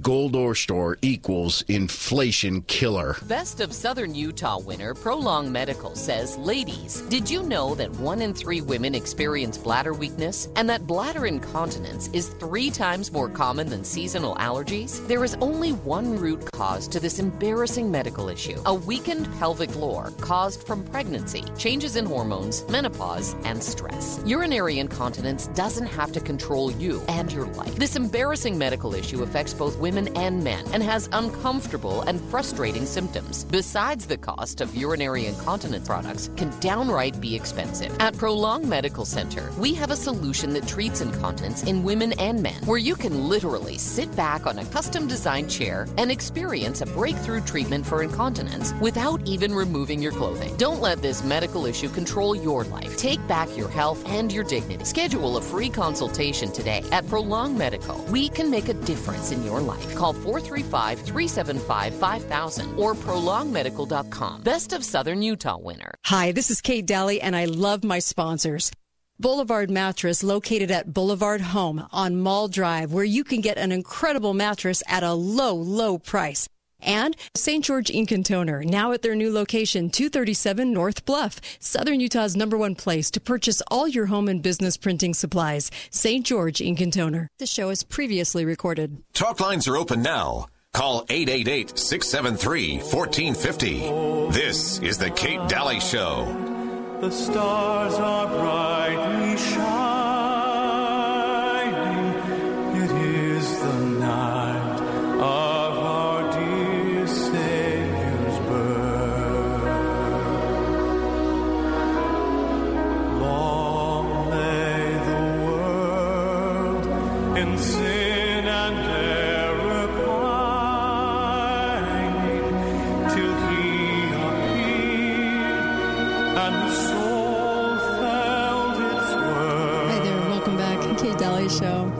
Oh, our last live show before Christmas, and through the years I've played a lot of recordings and have done a lot on Christmas. I actually played the Falk story, the famous Christmas story, the one I play every year. I played it last week on Wednesday, and that is on podcast. It's just a 9-minute, it's a 13-minute podcast. Make sure and grab that. It's such a wonderful story, and the way that John Henry Falk talks about it, tells it, that it is not to be missed during this Christmas season. I welcome back Uncle Milty's with me. Hi there. And Oh Holy Night, by the way. Oh Holy Night was in 1906, was the very first broadcast over the radio. The gentleman played Oh Holy Night on the violin and also read from the Gospel according to Luke. Uncle Milty and I were just having this conversation. Read from Luke chapter 2 from his Bible, and that was the first recording that ever went out. The song written by a poet in France in 1847, but in 1906, on Christmas Eve, it was the very, very first recording that ever went out on the airwaves. He didn't even know that anyone was listening or could hear him. When he did this, he was just tinkering in his office. He was only 33 years old, and he was a 33-year-old university professor named Reginald Fessenden, and he played O Holy Night on his violin. I think that's pretty apropos. I think it's really neat that that was the case, you know. Favorite memory at Christmas? Favorite something or other at Christmas, Uncle Milty? You know, a big thing in my family, when I was real young, my grandmother would read. Dickens. Oh, yeah. A Christmas Carol. Mm-hmm. That was always a big thing. Sure. And then we started watching the movie. Mm-hmm. And I can only watch one version of that movie. I don't I don't enjoy any all of the other. remakes. Mm-hmm. The only one is the 1951 version with Alastair Sim as Ebenezer Scrooge. What do you like about that one? Yeah, it just... That's it for you? That's the story? It is the story. It doesn't have any of the... You know, over time, from the 1950s on, we started looking at things a little differently here and there. And the newer versions show that change. And the original Alastair Sim movie is exactly like reading the book. I mean, it's just almost perfect. Yeah. So it makes a huge difference. But there was a couple of versions on this past week, and I was disappointed because the night they did the Alastair Sim version, I wasn't able to watch it. So I haven't seen it come up again. But that's been a tradition of yours. Yeah. Oh, yeah. Yeah. That's a biggie for me. And It's a Wonderful Life? Always. Always? Always. I have that recorded, so I always have that to watch. I love that. One of the things about my faith, I don't really usually share a lot on this national show, but the Book of Mormon, for a lot of people that don't know, it's really truly about 600 years before Christ and the foretelling that he was going to be born across the pond, and from people here. And as they were discussing and knew of his impending arrival, the book is about that. And so for us, Christmas time is very, very special because it was forecast here as it was there. And the fact that this book's been around a long time. It's never been disproven. This was a record of the people here. And I just find that even more so adds to the Christmas story for me because his birth was that important that they were even prophesizing about it 600 years before he came and really preparing everybody. That's what that's about. Mm-hmm. And so a lot of people don't realize that. They probably have never read it or don't understand, what it's really about. But it is. And I'm so grateful for that and what it means in my life. And so faith is a huge, huge, important part of my life. I wouldn't be here without my faith. And I think you feel the same way. Oh, yeah. Yeah. And I think that's what's probably really important about this holiday. And I love Paul Harvey in the very beginning talking about the fact that, we've moved away from the real meaning of this, and this really is about his birthday, not ours. It's his birthday. Sometimes we forget that, and I love the lesson that's told in that because we really do have to remember and teach our children that it's really about him, that it really comes down to Christ, the Savior, being born. That's it. That's why we're all gathering. So, and why I think this day just continues to be that special for people, truly. All right, I'll take a call real quick. Hi, caller. Welcome to the show. Go right ahead. Well, good afternoon. Hi guys. there. Hi there. Go right ahead. Milty, I agree with you about the Christmas Carol. Mm-hmm. That's a tradition of our family as well. Mm-hmm. We watch two versions of that. I will admit that I have not ever seen the 51 version that you mentioned, and I think I'll have to check that out. Uh-huh. But the ones that we watch is the one with George C. Scott, and then we also watch the Muppets. And I've seen those too. Yeah.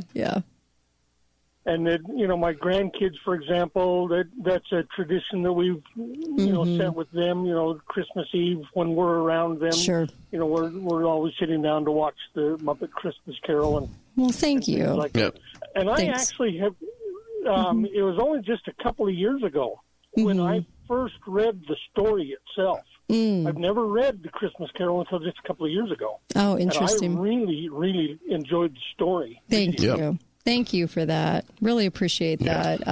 We do too, and it's always a classic. All the versions and everything. Oh yeah, I love it. But the version I like, I think it really makes you feel like you're in that time period more than any other by far. Yeah, I agree. In fact, they have the truth about the real Ebenezer Scrooge. Who was Tiny Tim? Where did the Cratchits really live? There's a whole backstory to that, and it's really, really intriguing too. You can find that online. The weird scene in the pawnbroker's shop. There's all kinds of scenes that are explained into people that from real life. So I always found that kind of interesting too. Lots of traditions, I should say. I wanted to play this quick one for you. This was a Christmas in 1949, and I love this one too.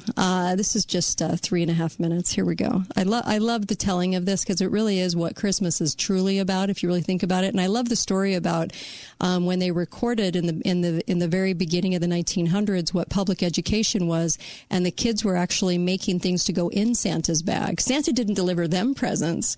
They delivered presents to Santa. Santa took them away in his red bag to give to kids that didn't have anything. Right. And I just, there's something that we've switched, about Christmas, but 3.5 minutes. Here we go. The Christmas of 1949. Here you go.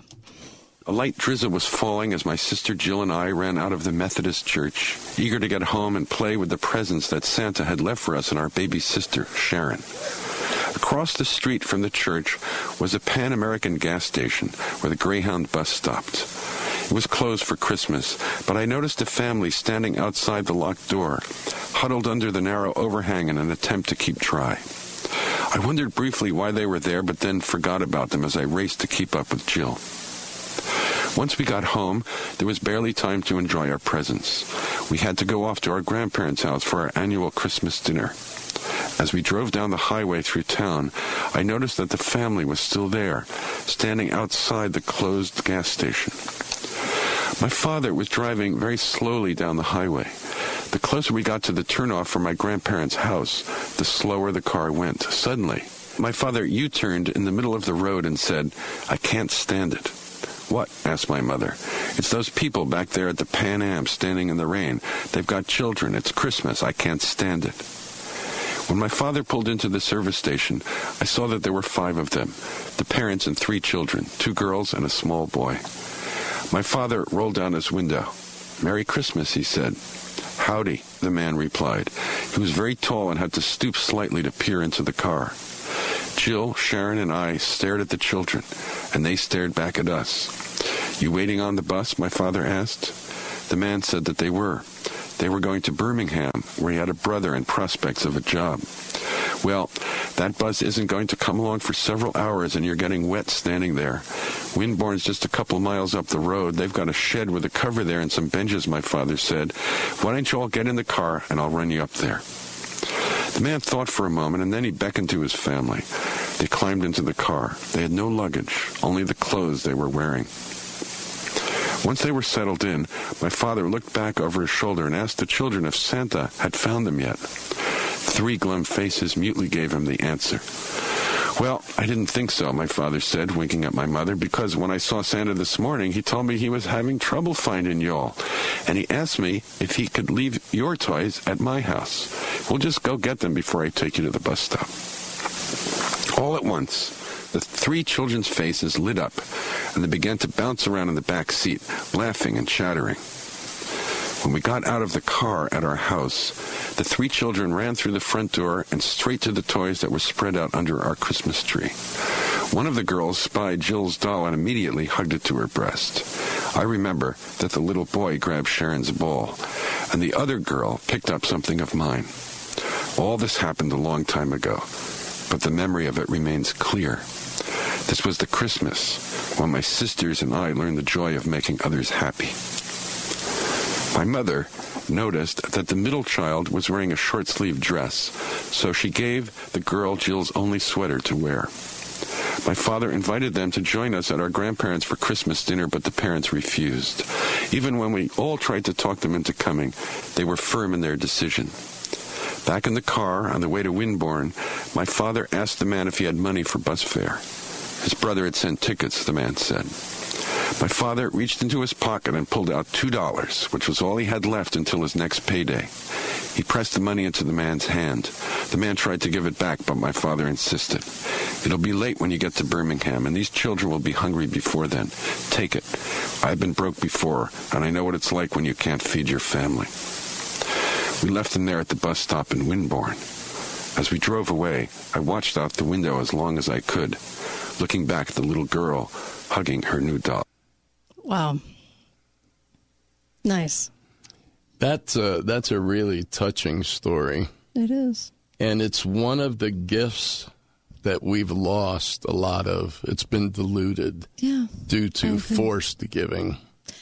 I so agree with that. I was watching everybody gather their list frantically, shopping over the weekend, and everybody, you could tell it was like a check mark on the list. I've got so-and-so, I've got so-and-so, I've got so-and-so, and the frantic faces. And I thought to myself, sometimes we've really lost that. I was thinking the same thing over the weekend. It's kind of funny that you'd say that, but it really is. The only Christmases people ever really remember, because if you ask your kids what they got last year, they won't be able to tell you.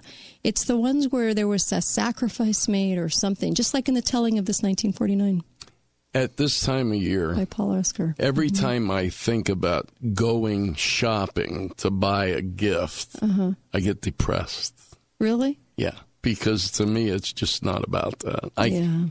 Who wants to sit and pull their hair out trying to figure out what to get somebody as a gift that's so that true. They might appreciate? Yeah. But you don't really know. Yeah, that's so true. Yeah. But it really is in the giving. When Paul Oscar wrote this, that was the Christmas that came to mind. And I'll bet he tells that story all the time. Oh, yeah. It's always the story where a sacrifice was made. Yep. My father-in-law tells the same story about a cow that him and his brother tried to sell so they could get presents for the rest of the family. And it's the same kind of thing. It's always about the sacrifice. My kids remember the Christmases where we delivered presents to another family anonymously. That's the part they remember the most. Yep.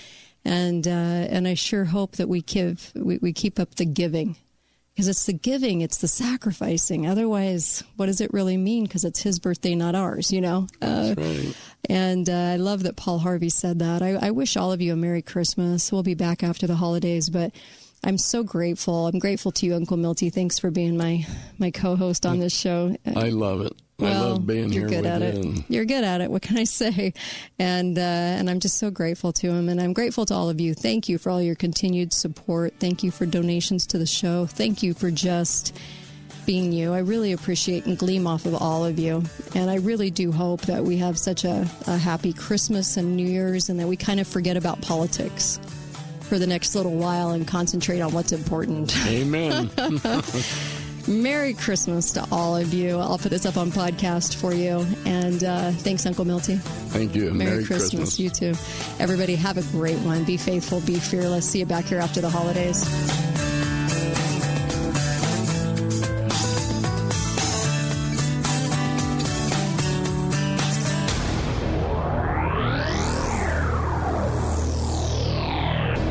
Thanks for listening to The Kate Daly Show. Owning and information. Starving for wisdom. The Kate Daly Show starts now.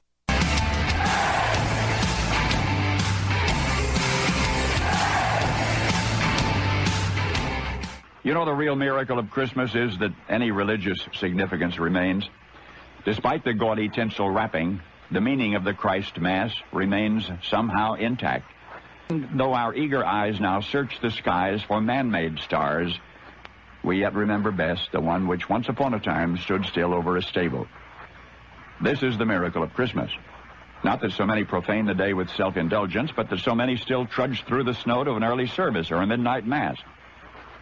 If after generations of effort we still tend to disparage the day, what do you suppose would happen if we instead renewed it?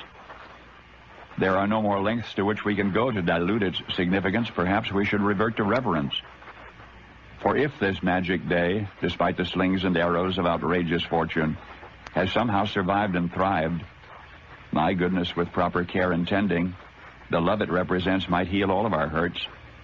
The faith we could not starve to death, properly fed just once each year, might overwhelm the world. Anyway, we've tried everything else. The revitalization of Christmas will be as tedious as its erosion was gradual, but there's no better time than right now, because it's later than it's ever been. Where do we begin? With prayerful thankfulness, I think. Merry Christmas, we traditionally say to one another. Merry Christmas. Yet that's not the larger meaning of the day. It's his birthday, not ours.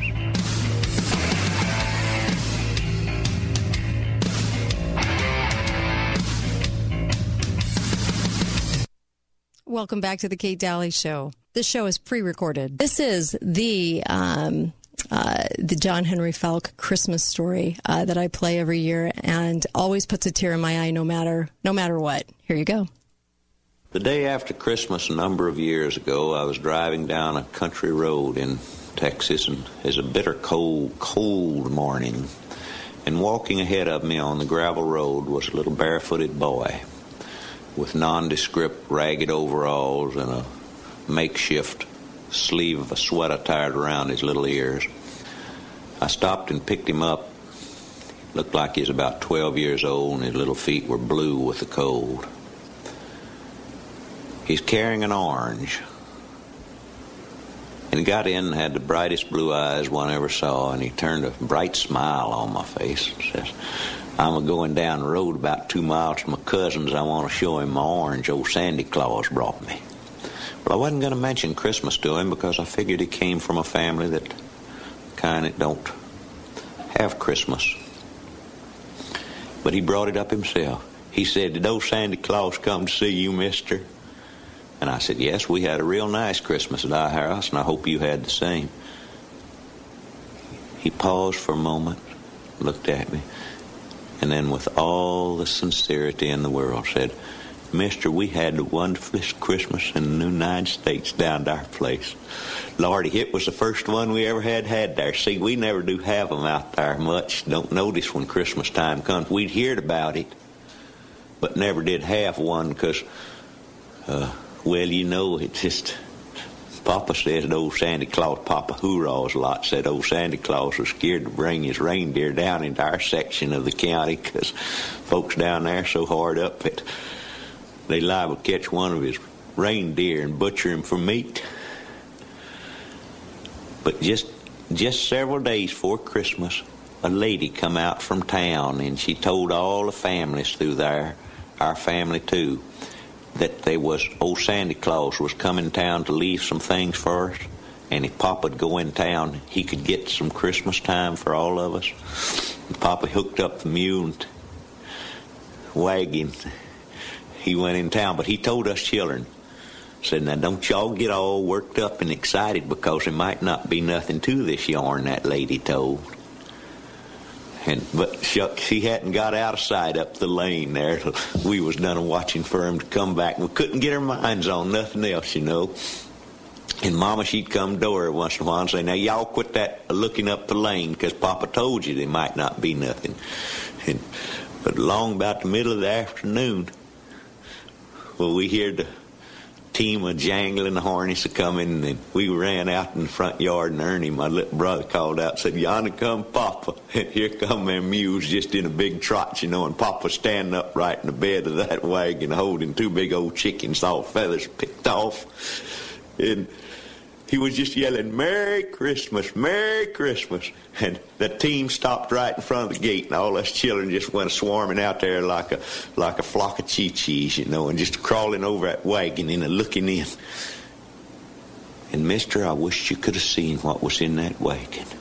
It's bags of striped candy and apples and oranges and sacks of flour and some real coffee, you know, and just all tinsley and pretty, and we couldn't say nothing, just kind of held our breath and looked at it, you know, and Papa standing there just waving them 2 chickens and yelling, "Merry Christmas to you, Merry Christmas to you," and a laugh and that big old grin on his face. And Mama, she come a-hurrying out with the baby in her arms, you know, and when she looked in that wagon, she just stopped, and then Papa, he dropped them 2 chickens and reached and caught the baby out of her arms, you know, and held him up and said, "Merry Christmas to you, Sandy Claus."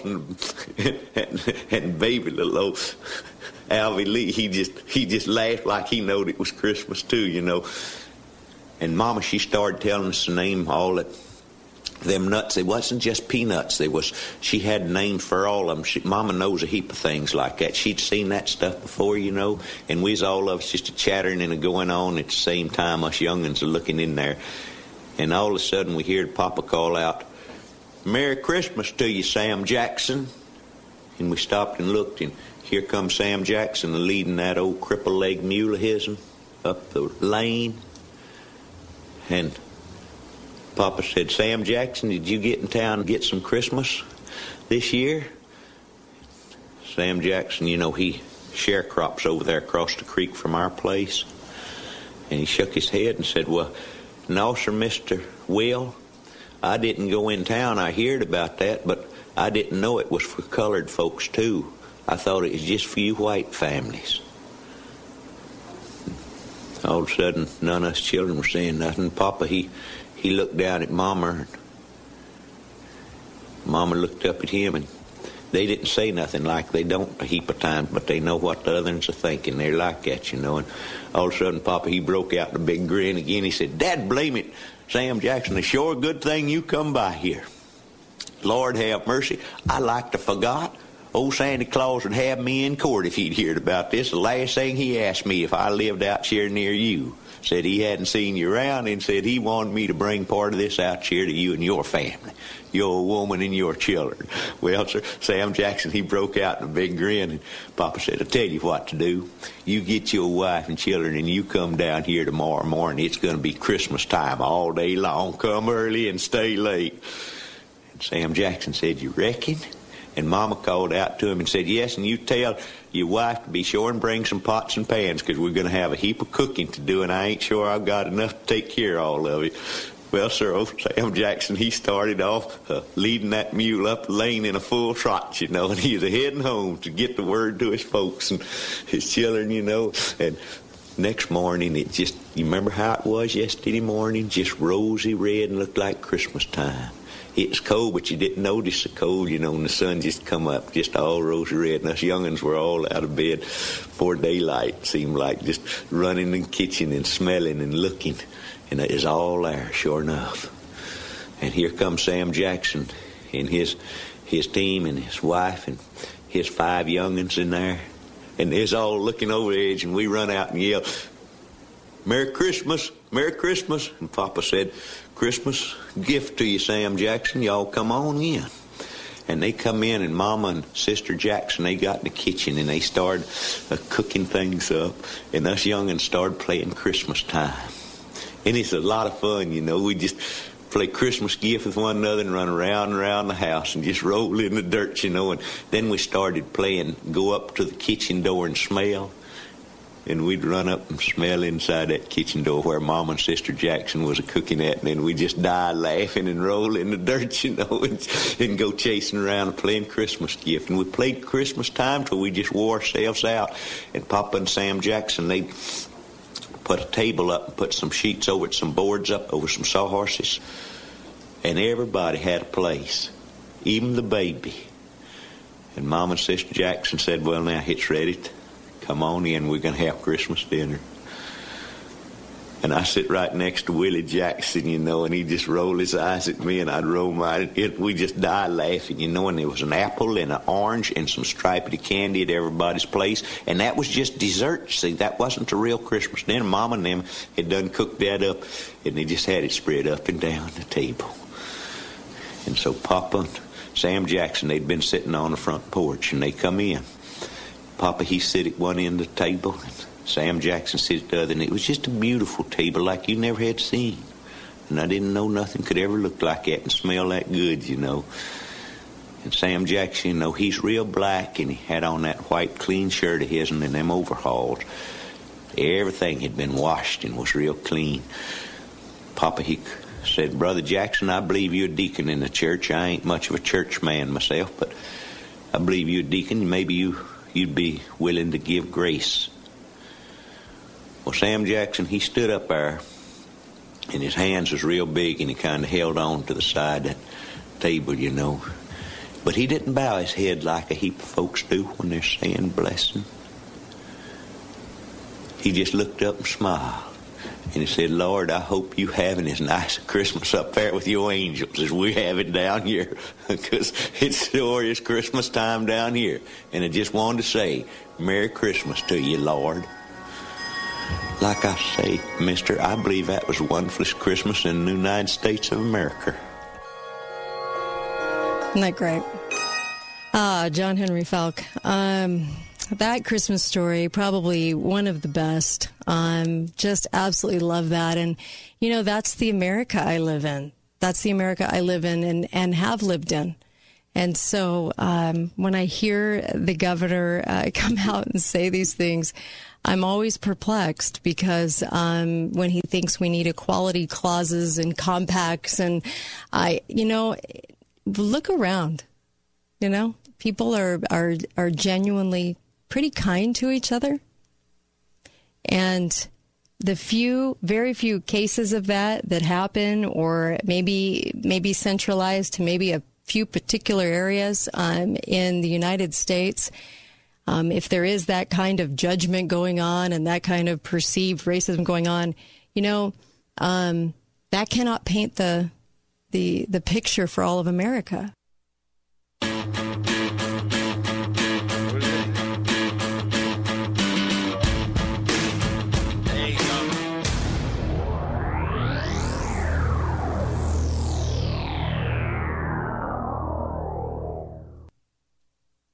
Hi guys, it's Andrew with Wasatch Medical Clinic. Are you struggling with erectile dysfunction and sick of the pills? Well, we have a major medical breakthrough. The WAVE technology at Wasatch Medical Clinic was tested by Cambridge University and the Cleveland Clinic, and the results are in. It's proven to increase blood flow by repairing blood vessels. No pills and no side effects. If you're ready to put a stop to your ED by treating the root cause, call us now. And not only will the assessment and blood flow ultrasound be free, we'll also include something unique that produces powerful results in the bedroom. I don't think I've ever seen it fail. This is a $600 value, free to those that call in the next 2 minutes. 435-922-7000. That's 435-922-7000. Guys, put a stop to your erectile dysfunction and get your love life back. Call Wasatch Medical Clinic now to qualify. 435-922-7000. Brrr! Do you feel it? The chill in the air. Winter must be right around the corner. Call Advanced Heating and Air right now to schedule your furnace tune-up for only $79. That's right, only $79. And get your furnace tune-up done right the first time in no time with Advanced Heating and Air. There's a chill in the air, and that means it's time to get your furnace service today for only $79. Call Advanced Air right now, 635-2257, or visit advancedairutah.com. 'Twas the night before Christmas when all through the jail everyone's hungry and waiting on bail. The withdrawals begin while everyone watched. Another holiday season sadly was botched. You start to regret all the things that you've done and finally realize that drugs are no fun. You want to prevent this, you don't have a clue. Here's one thing you probably should do. Pick up the phone and call us today. Hope Rising Recovery will show you the way. 435-632-3335 will treat you like family and keep you alive. Hope Rising Recovery. Find your family. Just the other morning, an old friend I had not seen for many years walked into the store unannounced. I could tell by his countenance that he was very upset and was wanting a moment to consult with me. As we sipped our coffee together in private conference, he quietly divulged that he was very upset with his prior year's holiday season giving. I was perplexed at first until he went further into his explanation. He stated, "Greg, I'm tired of giving the same old stuff." He actually said junk. For the holiday, it wears out, they don't appreciate it, or they return it for the cash. It's just stupid, he said, and he finished with visible dismay. He stated that he had heard me for years going on and on about the value of gold and silver as a hedge against the rotten to the core government's ridiculous economic policies. He said he'll be giving silver coins as gifts this year. I wish you could have seen his face light up when he made the decision.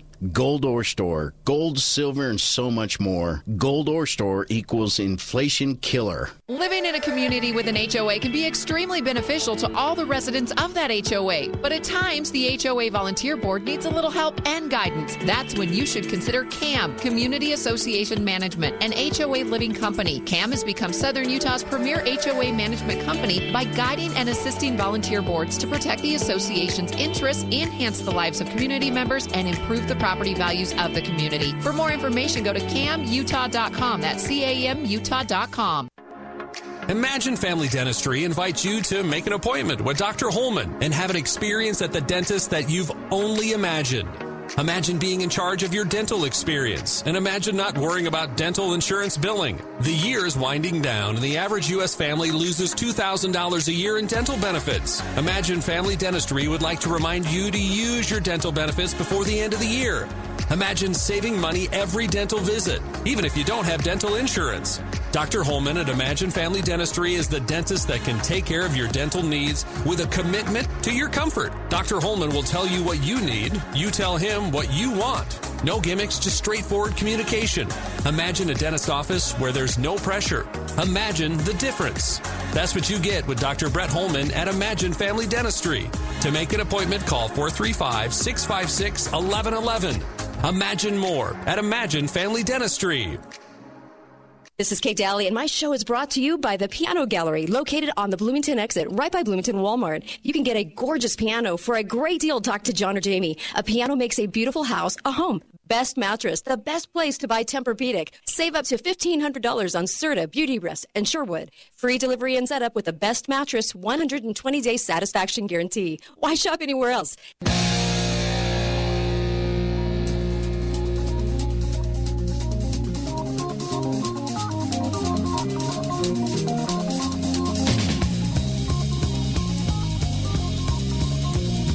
The show is previously recorded. Are open now. Call 888-673-1450. This is the Kate Daly Show.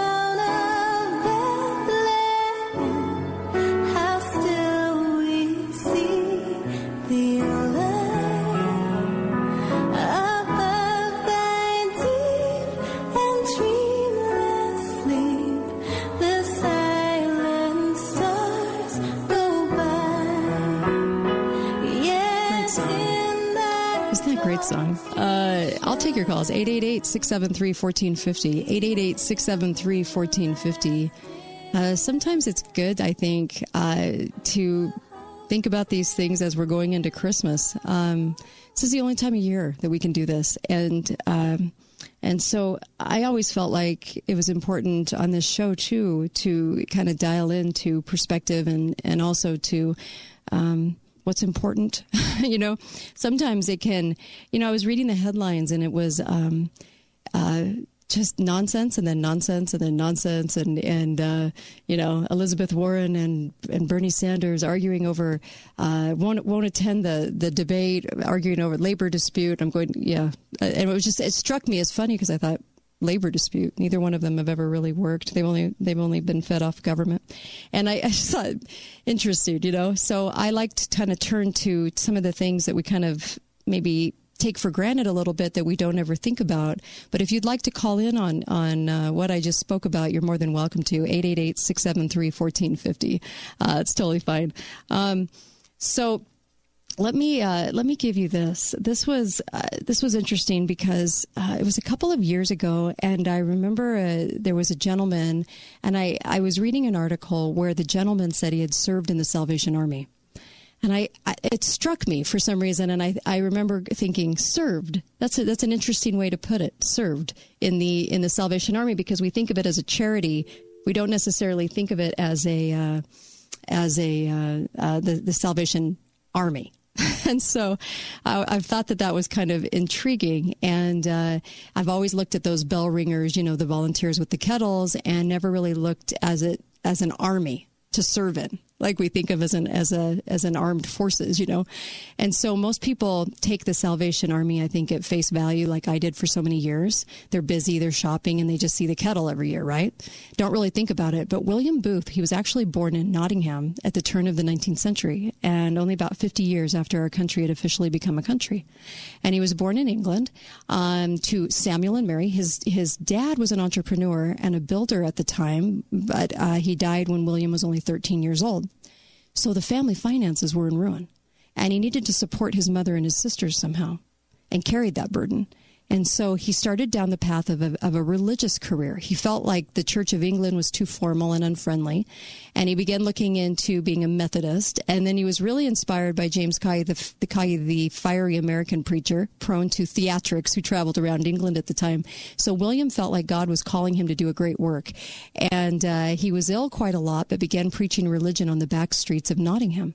And so at the time, Wesleyan, Methodists prevailed and also caused a lot of disputes between the sects of the Methodist religion. So to understand William, you have to understand John Wesley, the founder of that. And he believed in a threefold grace, permanent grace, prevenient grace as God's active presence in our lives. This presence is not dependent on human actions or human response. It's a gift, right? And so it goes on, and he really was about salvation. Salvation is not a static one-time event in our lives. It is the ongoing experience of, transforming us into whom God intends us to be. And so he was really inspired by John Wesley and by that sort of sanctification, if you will. So this is what he preached, and he was very instinctive about it instead of intellectual about it. So he avoided the regular, theological debate, and he was a pretty precocious teenager at that. But he meets his wife, Catherine, whom he married in 1855 and had joined the temperance movement 10 years before meeting Booth. And they both had a devotion to religion. William showed passion, but not a lot of direction. And Catherine was more of the direction. She was kind of this great source of guidance to him, but warned him about the evils of ambition. She was quite worried about that. And they had a very equal relationship, partnership in marriage. And he was, this was, unlikely in those days, I'd say. But still more likely, I think, than people want to give it credit for. But she was considered a heretic. She believed women should preach in church, and William supported that view. And she had 8 children with William. So he had such a different style of preaching. It was flamboyant, more hellfire, damnation, with hymns to popular tunes and contemporary songs. And he thought it would appeal to the ignorant masses that did not go to church. He thought he could get them into church. So he was heavily criticized for this. And the older, middle-aged were quite offended by his new profound, way of doing things. But he didn't even care. He wanted to reach those that could not have attended church, and he wanted to make sure that those people felt welcome. And he wanted those that produced and drank alcohol, to be banned from coming. He left the church that he preached at. Catherine soon joined him, and the audiences acted half horrified at what they were doing in this new, different kind of way. So the Booths learned a valuable lesson as they were roaming the country for the next couple of years. And one was that the poor were likely to visit or likely to listen to their own kind. And who could resist, these addresses by horse racers and so forth, because he let, kind of anybody, join him. And so Booth recruited all these unlikely helpers, and he named it the Hallelujah Band. And Catherine's eyes in particular were being further sort of opened, caused by, to the social wreckage that was going on from all the drinking and the prostitution and everything like that.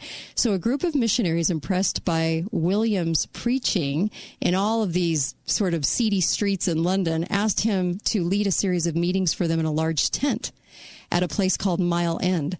And William was so struck by the amount of work that had to be done by the local poor that the Booths agreed to stay. And despite never intending to kind of, found their own church, they set up the what was it called? The East London Christian Mission. And that was going to be renamed as the Christian Mission, to reflect more of a nationwide potential, because he still kind of had his eyes maybe on even growing it at that point. So William preached in unusual venues, from a stable to a pub, while Catherine raised funds among the city's well-to-do. She appealed to them a little bit more than William. And William would go where no one else would go, right? The uneducated, the non-Christian, wherever he could get a crowd that would most likely not be going into a church. And so he reasoned that no one could concentrate on that message on an empty stomach. So soup kitchens and what was called Food for the Millions shops were created to help provide the poor with sustenance. And then these mission meetings, pretty much disrupted all the time by jeering and stone throwing and fireworks and all the rest. William and his people just merely sort of turned the other cheek and just kept going. And in fact, persecution became tantamount to this sort of badge of honor. It took a special kind of person to deal with this kind of hostility. So how did it get its famous name, the Salvation Army? Well, the name change was a result of a family joke by the Booth's eldest son named Bramwell. All of the Booth siblings had been immersed in religion and strict discipline from birth, and Bramwell was now this sort of industrious second in command to William at the new church. He was helping his dad. And on hearing them called a volunteer army, he thought it a rather understated description for the workers. And so William replaced the offending word with salvation. So it became a Christian mission became the Salvation Army in 1878. And from that moment, the movement really took off. The concept of an army, albeit peaceful, captured the imagination of all the sections of this Victorian society, publicizing a Whitby campaign, screaming, "We are rushing into war. It is a field of blood already." And a public ham sandwich tea will be provided in the Congress Hall. And so, but war it was. Ranks were adopted in the Army, and William, and he really modeled it after the Army, with William as general, and the uniforms were designed so that members could immediately recognize each other. So for women, the unflattering hallelujah bonnet, that served as the double function of separating wearers from worldly fashions and protecting them from missiles. And he found that the brass bands were great for attracting crowds. And so as Army Corps progressed through the streets, they also helped drown out the hecklers. So in 1884, there were 910 Corps church centers and over 2,000 officers in Britain in this Salvation Army. And its non-use of the sacraments and its proscription of alcohol, the Salvation Army differed from the Church of England, which kept sort of this huge distance between the two, but it was becoming part of British life. And so at first, William Booth resisted the idea that the army could spread internationally, but then it sort of appealed to him a little bit more later on. And then in October 1890, Army Mother Catherine Booth died after she got cancer. So her funeral was in London, attended by 36,000 people.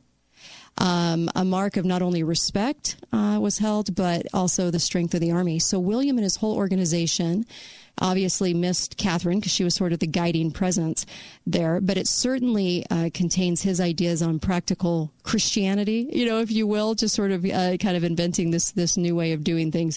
And then they were really trying to shine a light on poverty, and he believed that hampered people's path to salvation. And so William described the ways in which the army could reduce those hurdles, and it included the establishment of city colonies, farm colonies, and overseas colonies as places of kind of like a rehabilitation, shelters for the destitute, lost persons bureau, a prison reform like rehabilitating for ex-prisoners. So the army already ran a home for discharged felons at King's Cross, but many Victorians kind of held the view that the poor only had themselves to blame for their plight and sin, and reactions were sort of mixed about this at the time too. So in the last years of his life, he turned again to preaching, met the world's wealthy and powerful, right? Hobnobbed with everybody. And then from 1904, despite really failing health, he embarked on a series of annual motor tours of the UK, covering thousands of miles and speaking at hundreds of meetings. And he died or he was promoted to glory, if you want to put it that, died in 1912, and 150,000 mourners came. 150,000 were lining the streets too, as he was driven through the streets. So the Salvation Army became the 5th largest charity in the UK. And as of 2005, its outreach is 109 countries, 175 languages, and the Salvation Army's membership consists of 3,500 officers, 60,000 employees, 113,000 soldiers, 430,000 or more adherents, and more than 3.5 million volunteers. There you have it. I know, kind of crazy, huh? It just became huge, So his life was interesting to me, where he came from, what his goals were, what they were trying to do. But when you look at those kettles, I hope you remembered this as part of the story, because that part is not really told. And it took a long, I had never realized or really ever had thought about Army. But I thought that was kind of interesting in the way that it developed as the Salvation Army. Be right back on the Kate Daly Show, and I'll take your calls too. You're welcome to call in. You can call in about anything. It's fine. 888-673-1450. Be right back. Lines are open now. Call 888-673-1450. This is the Kate Daly Show.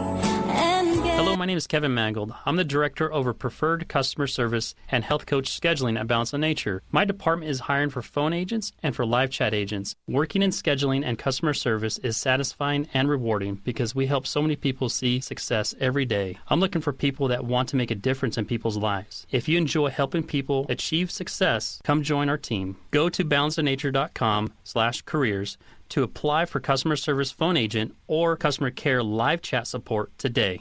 Hi, my name is Rodney, and I am the Director of New Sales at Balance of Nature.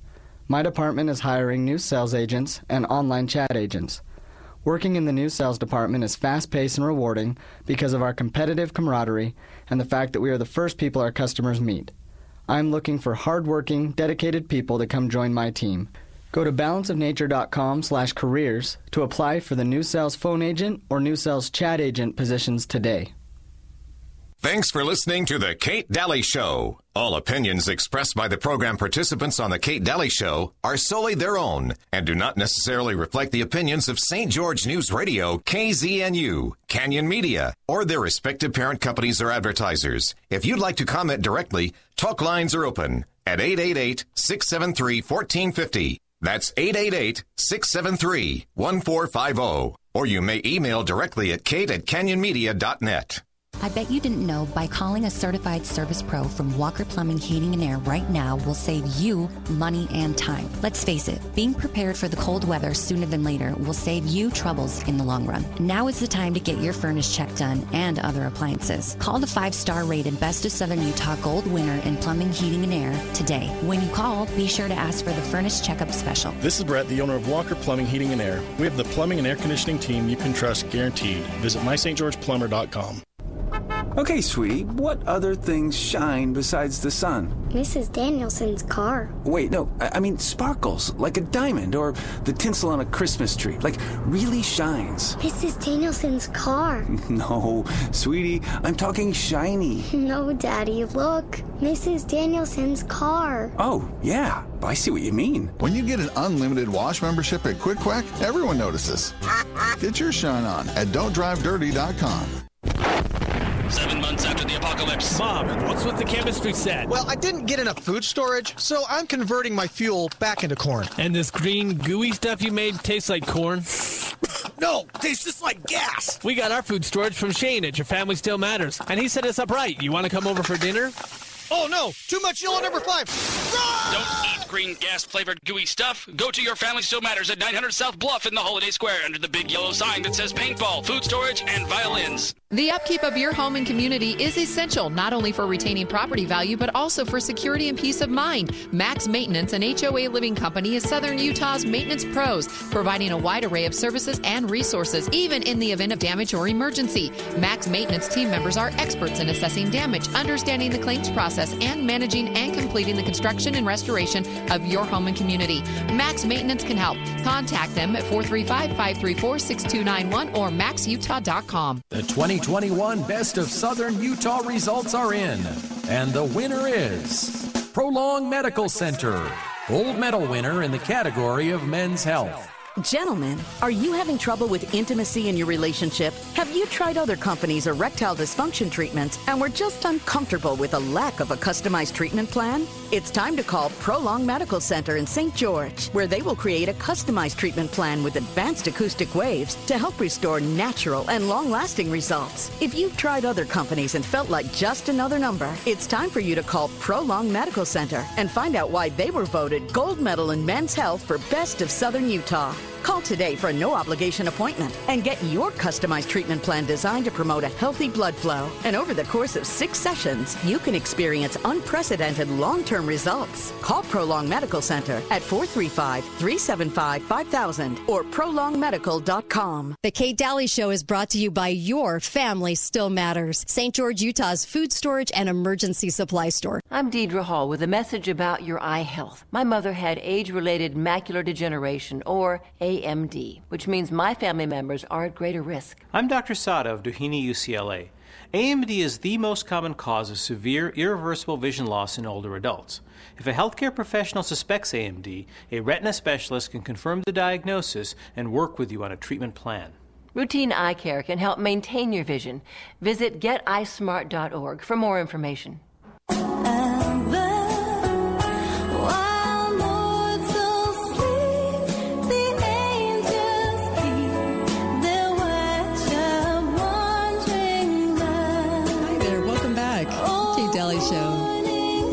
Hope you're having a good one.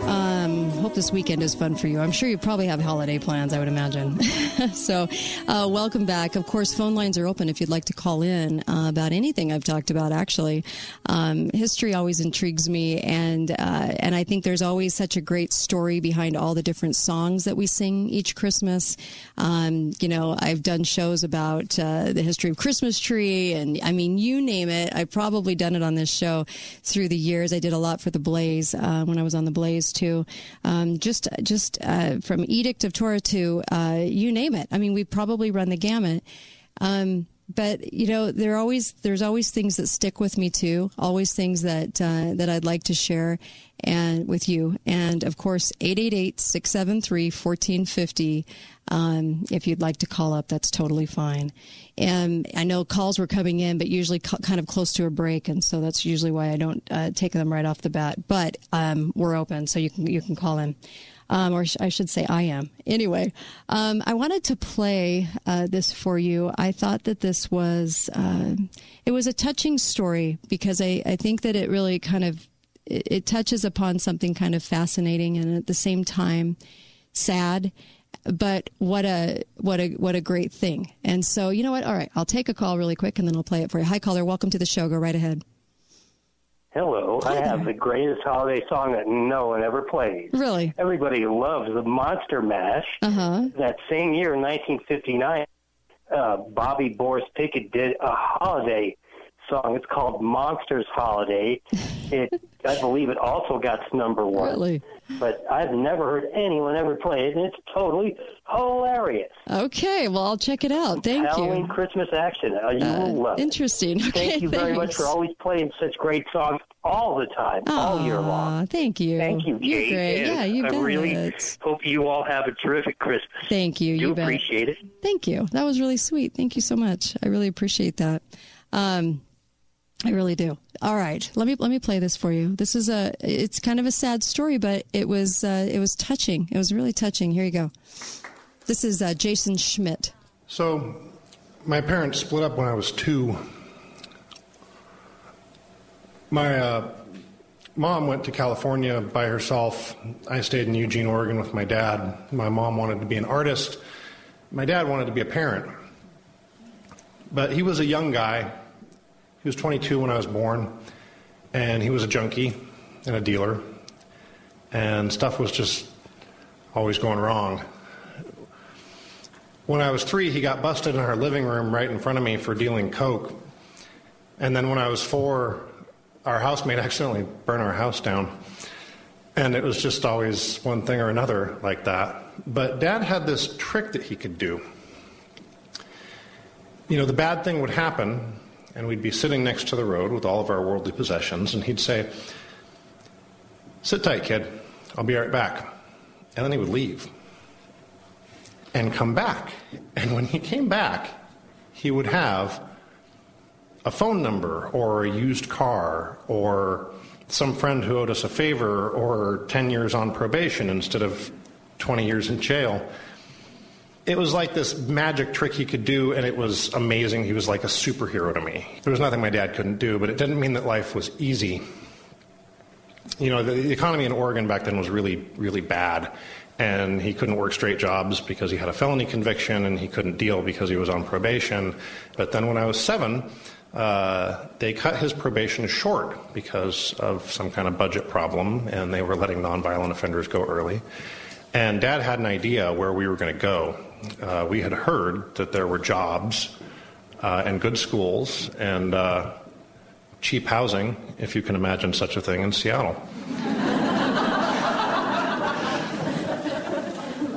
It was the 70s. So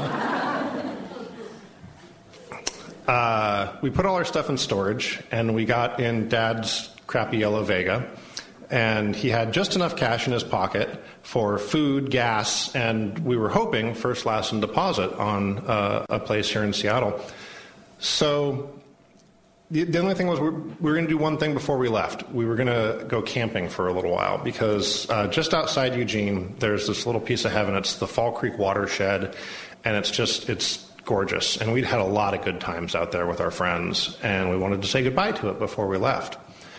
So we got in Dad's car with a little bit of cash and some blankets, and our stuff was in storage. We went to Fall Creek, and we got a great camping spot right next to the river. Got out, had a campfire, roasted some marshmallows and told some stories, and got in the car and went to sleep. And in the middle of that night, our first night camping, my dad wakes up because he's hot. And he can't figure out why he's hot. That's his first question when he goes, why am I hot? And he can't figure out why. And then he realizes it's me. I'm generating a tremendous amount of heat. I was hot to the touch. He actually couldn't leave his hand on my forehead. So he wakes me up, and I'm kind of lucid, and I seem functioning, and it's dark, it's the middle of the night, he doesn't know what to do, but I seemed okay, so we went back to sleep. And in the morning, every little nick and cut on my body, like little kids get, was red and swollen. And there was one on my arm, and he just touched it, and it just burst open, and blood and pus started running down my arm. And he said later that the thing that was most terrifying about that moment was that I didn't react to it. I was 7, and I was just looking at it like it was happening to somebody else. So he got in the front of the car, and we drove to town to our family practitioner, Dr. Berryhill. And Dad and I sat in the exam room, and he gave me Tylenol to lower my fever and antibiotics, and he said that what I had was flesh-eating staph infection over most of my body. And he prescribed us this special soap that was supposed to take care of the staph infection. And he said that my dad would have to monitor my temperature. If it got above 104, he should take me to the emergency room immediately, and that I should get plenty of fluids and a lot of sleep. And it wasn't said, but it was strongly implied that what we shouldn't do was go live in the woods and bathe in the stream with all the living things that have, their poop and their own bacteria. So we went out in the lobby, and Dad went to the pharmacy, and he used our house money to get the soap and a handful of change, and he came back. And I sat there next to a phone booth in the lobby, and he made calls. He called everybody we knew. And nobody could take us because they had kids, and they couldn't risk them getting infected. Or they had roommates, or they were dealing, and they didn't want a kid in the house. And so I was sitting there, and I was watching my dad making phone calls. And he wasn't yelling, and he wasn't begging, but he was getting scared. And I'd never really seen that before in all of his previous magic tricks. And I had this moment, this 7-year-old epiphany, where I was thinking about all the other times that stuff like this had happened. And I was thinking about it sort of from his perspective, and I started to realize that to him, each of these near misses just points on a trajectory leading to this moment, where we had been sliding downhill for a couple of years. That's what it would have looked like to him. I just hadn't noticed because I was a kid. So he runs out of change, and we go back out and get in the car. And he sits there with his hands on the steering wheel, and I'm still hoping I'm wrong. So I look at him and I go, "Where are we going, Dad?" And he goes, "Just be quiet for a minute."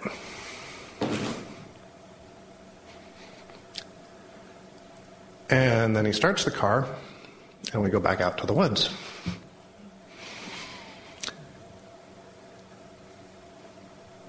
And it wasn't the end of things like it had looked like.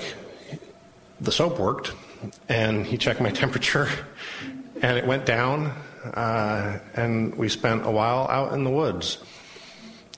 And it was kind of fun. It was almost what we'd intended to do, except that we weren't camping anymore. We were homeless. And we stayed there longer than we needed to, and at some point I did that thing again where I tried to imagine it from his perspective, and I started to understand that he was avoiding the reality that we didn't have any money for a house when we got to Seattle. But eventually we just had to go. So we got to Seattle in Dad's crappy yellow Vega with $20 and no place to stay. And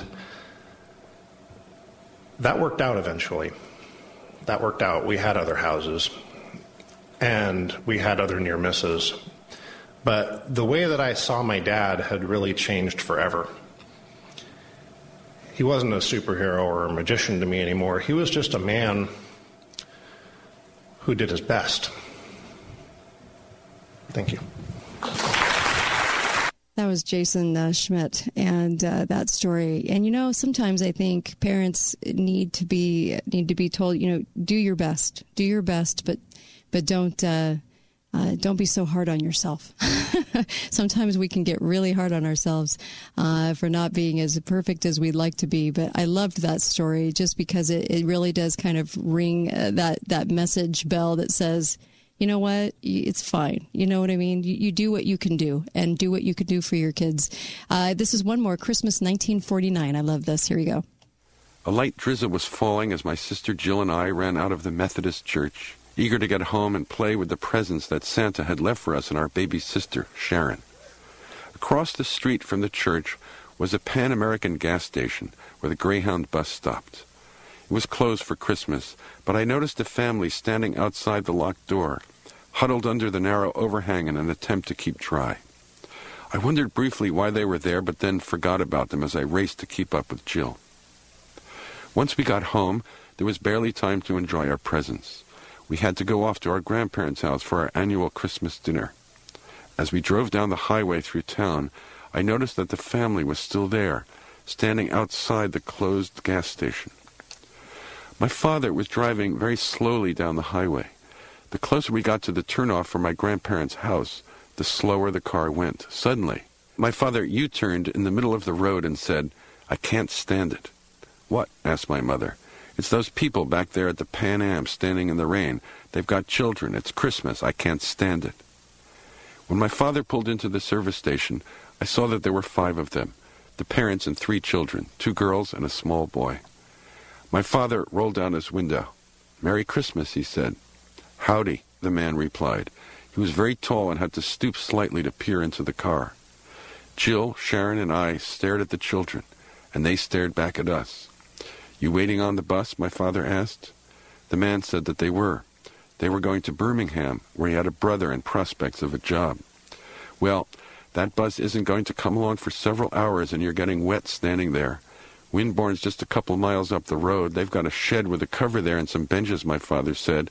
"Why don't you all get in the car, and I'll run you up there." The man thought for a moment, and then he beckoned to his family. They climbed into the car. They had no luggage, only the clothes they were wearing. Once they were settled in, my father looked back over his shoulder and asked the children if Santa had found them yet. 3 glum faces mutely gave him the answer. "Well, I didn't think so," my father said, winking at my mother, "because when I saw Santa this morning, he told me he was having trouble finding y'all, and he asked me if he could leave your toys at my house. We'll just go get them before I take you to the bus stop." All at once, the 3 children's faces lit up, and they began to bounce around in the back seat, laughing and chattering. When we got out of the car at our house, the 3 children ran through the front door and straight to the toys that were spread out under our Christmas tree. One of the girls spied Jill's doll and immediately hugged it to her breast. I remember that the little boy grabbed Sharon's ball, and the other girl picked up something of mine. All this happened a long time ago, but the memory of it remains clear. This was the Christmas when my sisters and I learned the joy of making others happy. My mother noticed that the middle child was wearing a short-sleeved dress, so she gave the girl Jill's only sweater to wear. My father invited them to join us at our grandparents' for Christmas dinner, but the parents refused. Even when we all tried to talk them into coming, they were firm in their decision. Back in the car, on the way to Winborn, my father asked the man if he had money for bus fare. His brother had sent tickets, the man said. My father reached into his pocket and pulled out $2, which was all he had left until his next payday. He pressed the money into the man's hand. The man tried to give it back, but my father insisted. It'll be late when you get to Birmingham, and these children will be hungry before then. Take it. I've been broke before, and I know what it's like when you can't feed your family. We left them there at the bus stop in Winborn. As we drove away, I watched out the window as long as I could, looking back at the little girl hugging her new doll. Wow.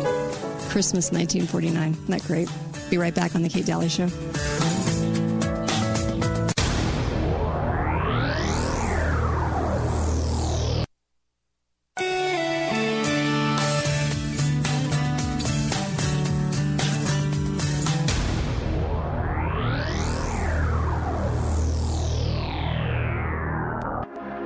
Imagine family dentistry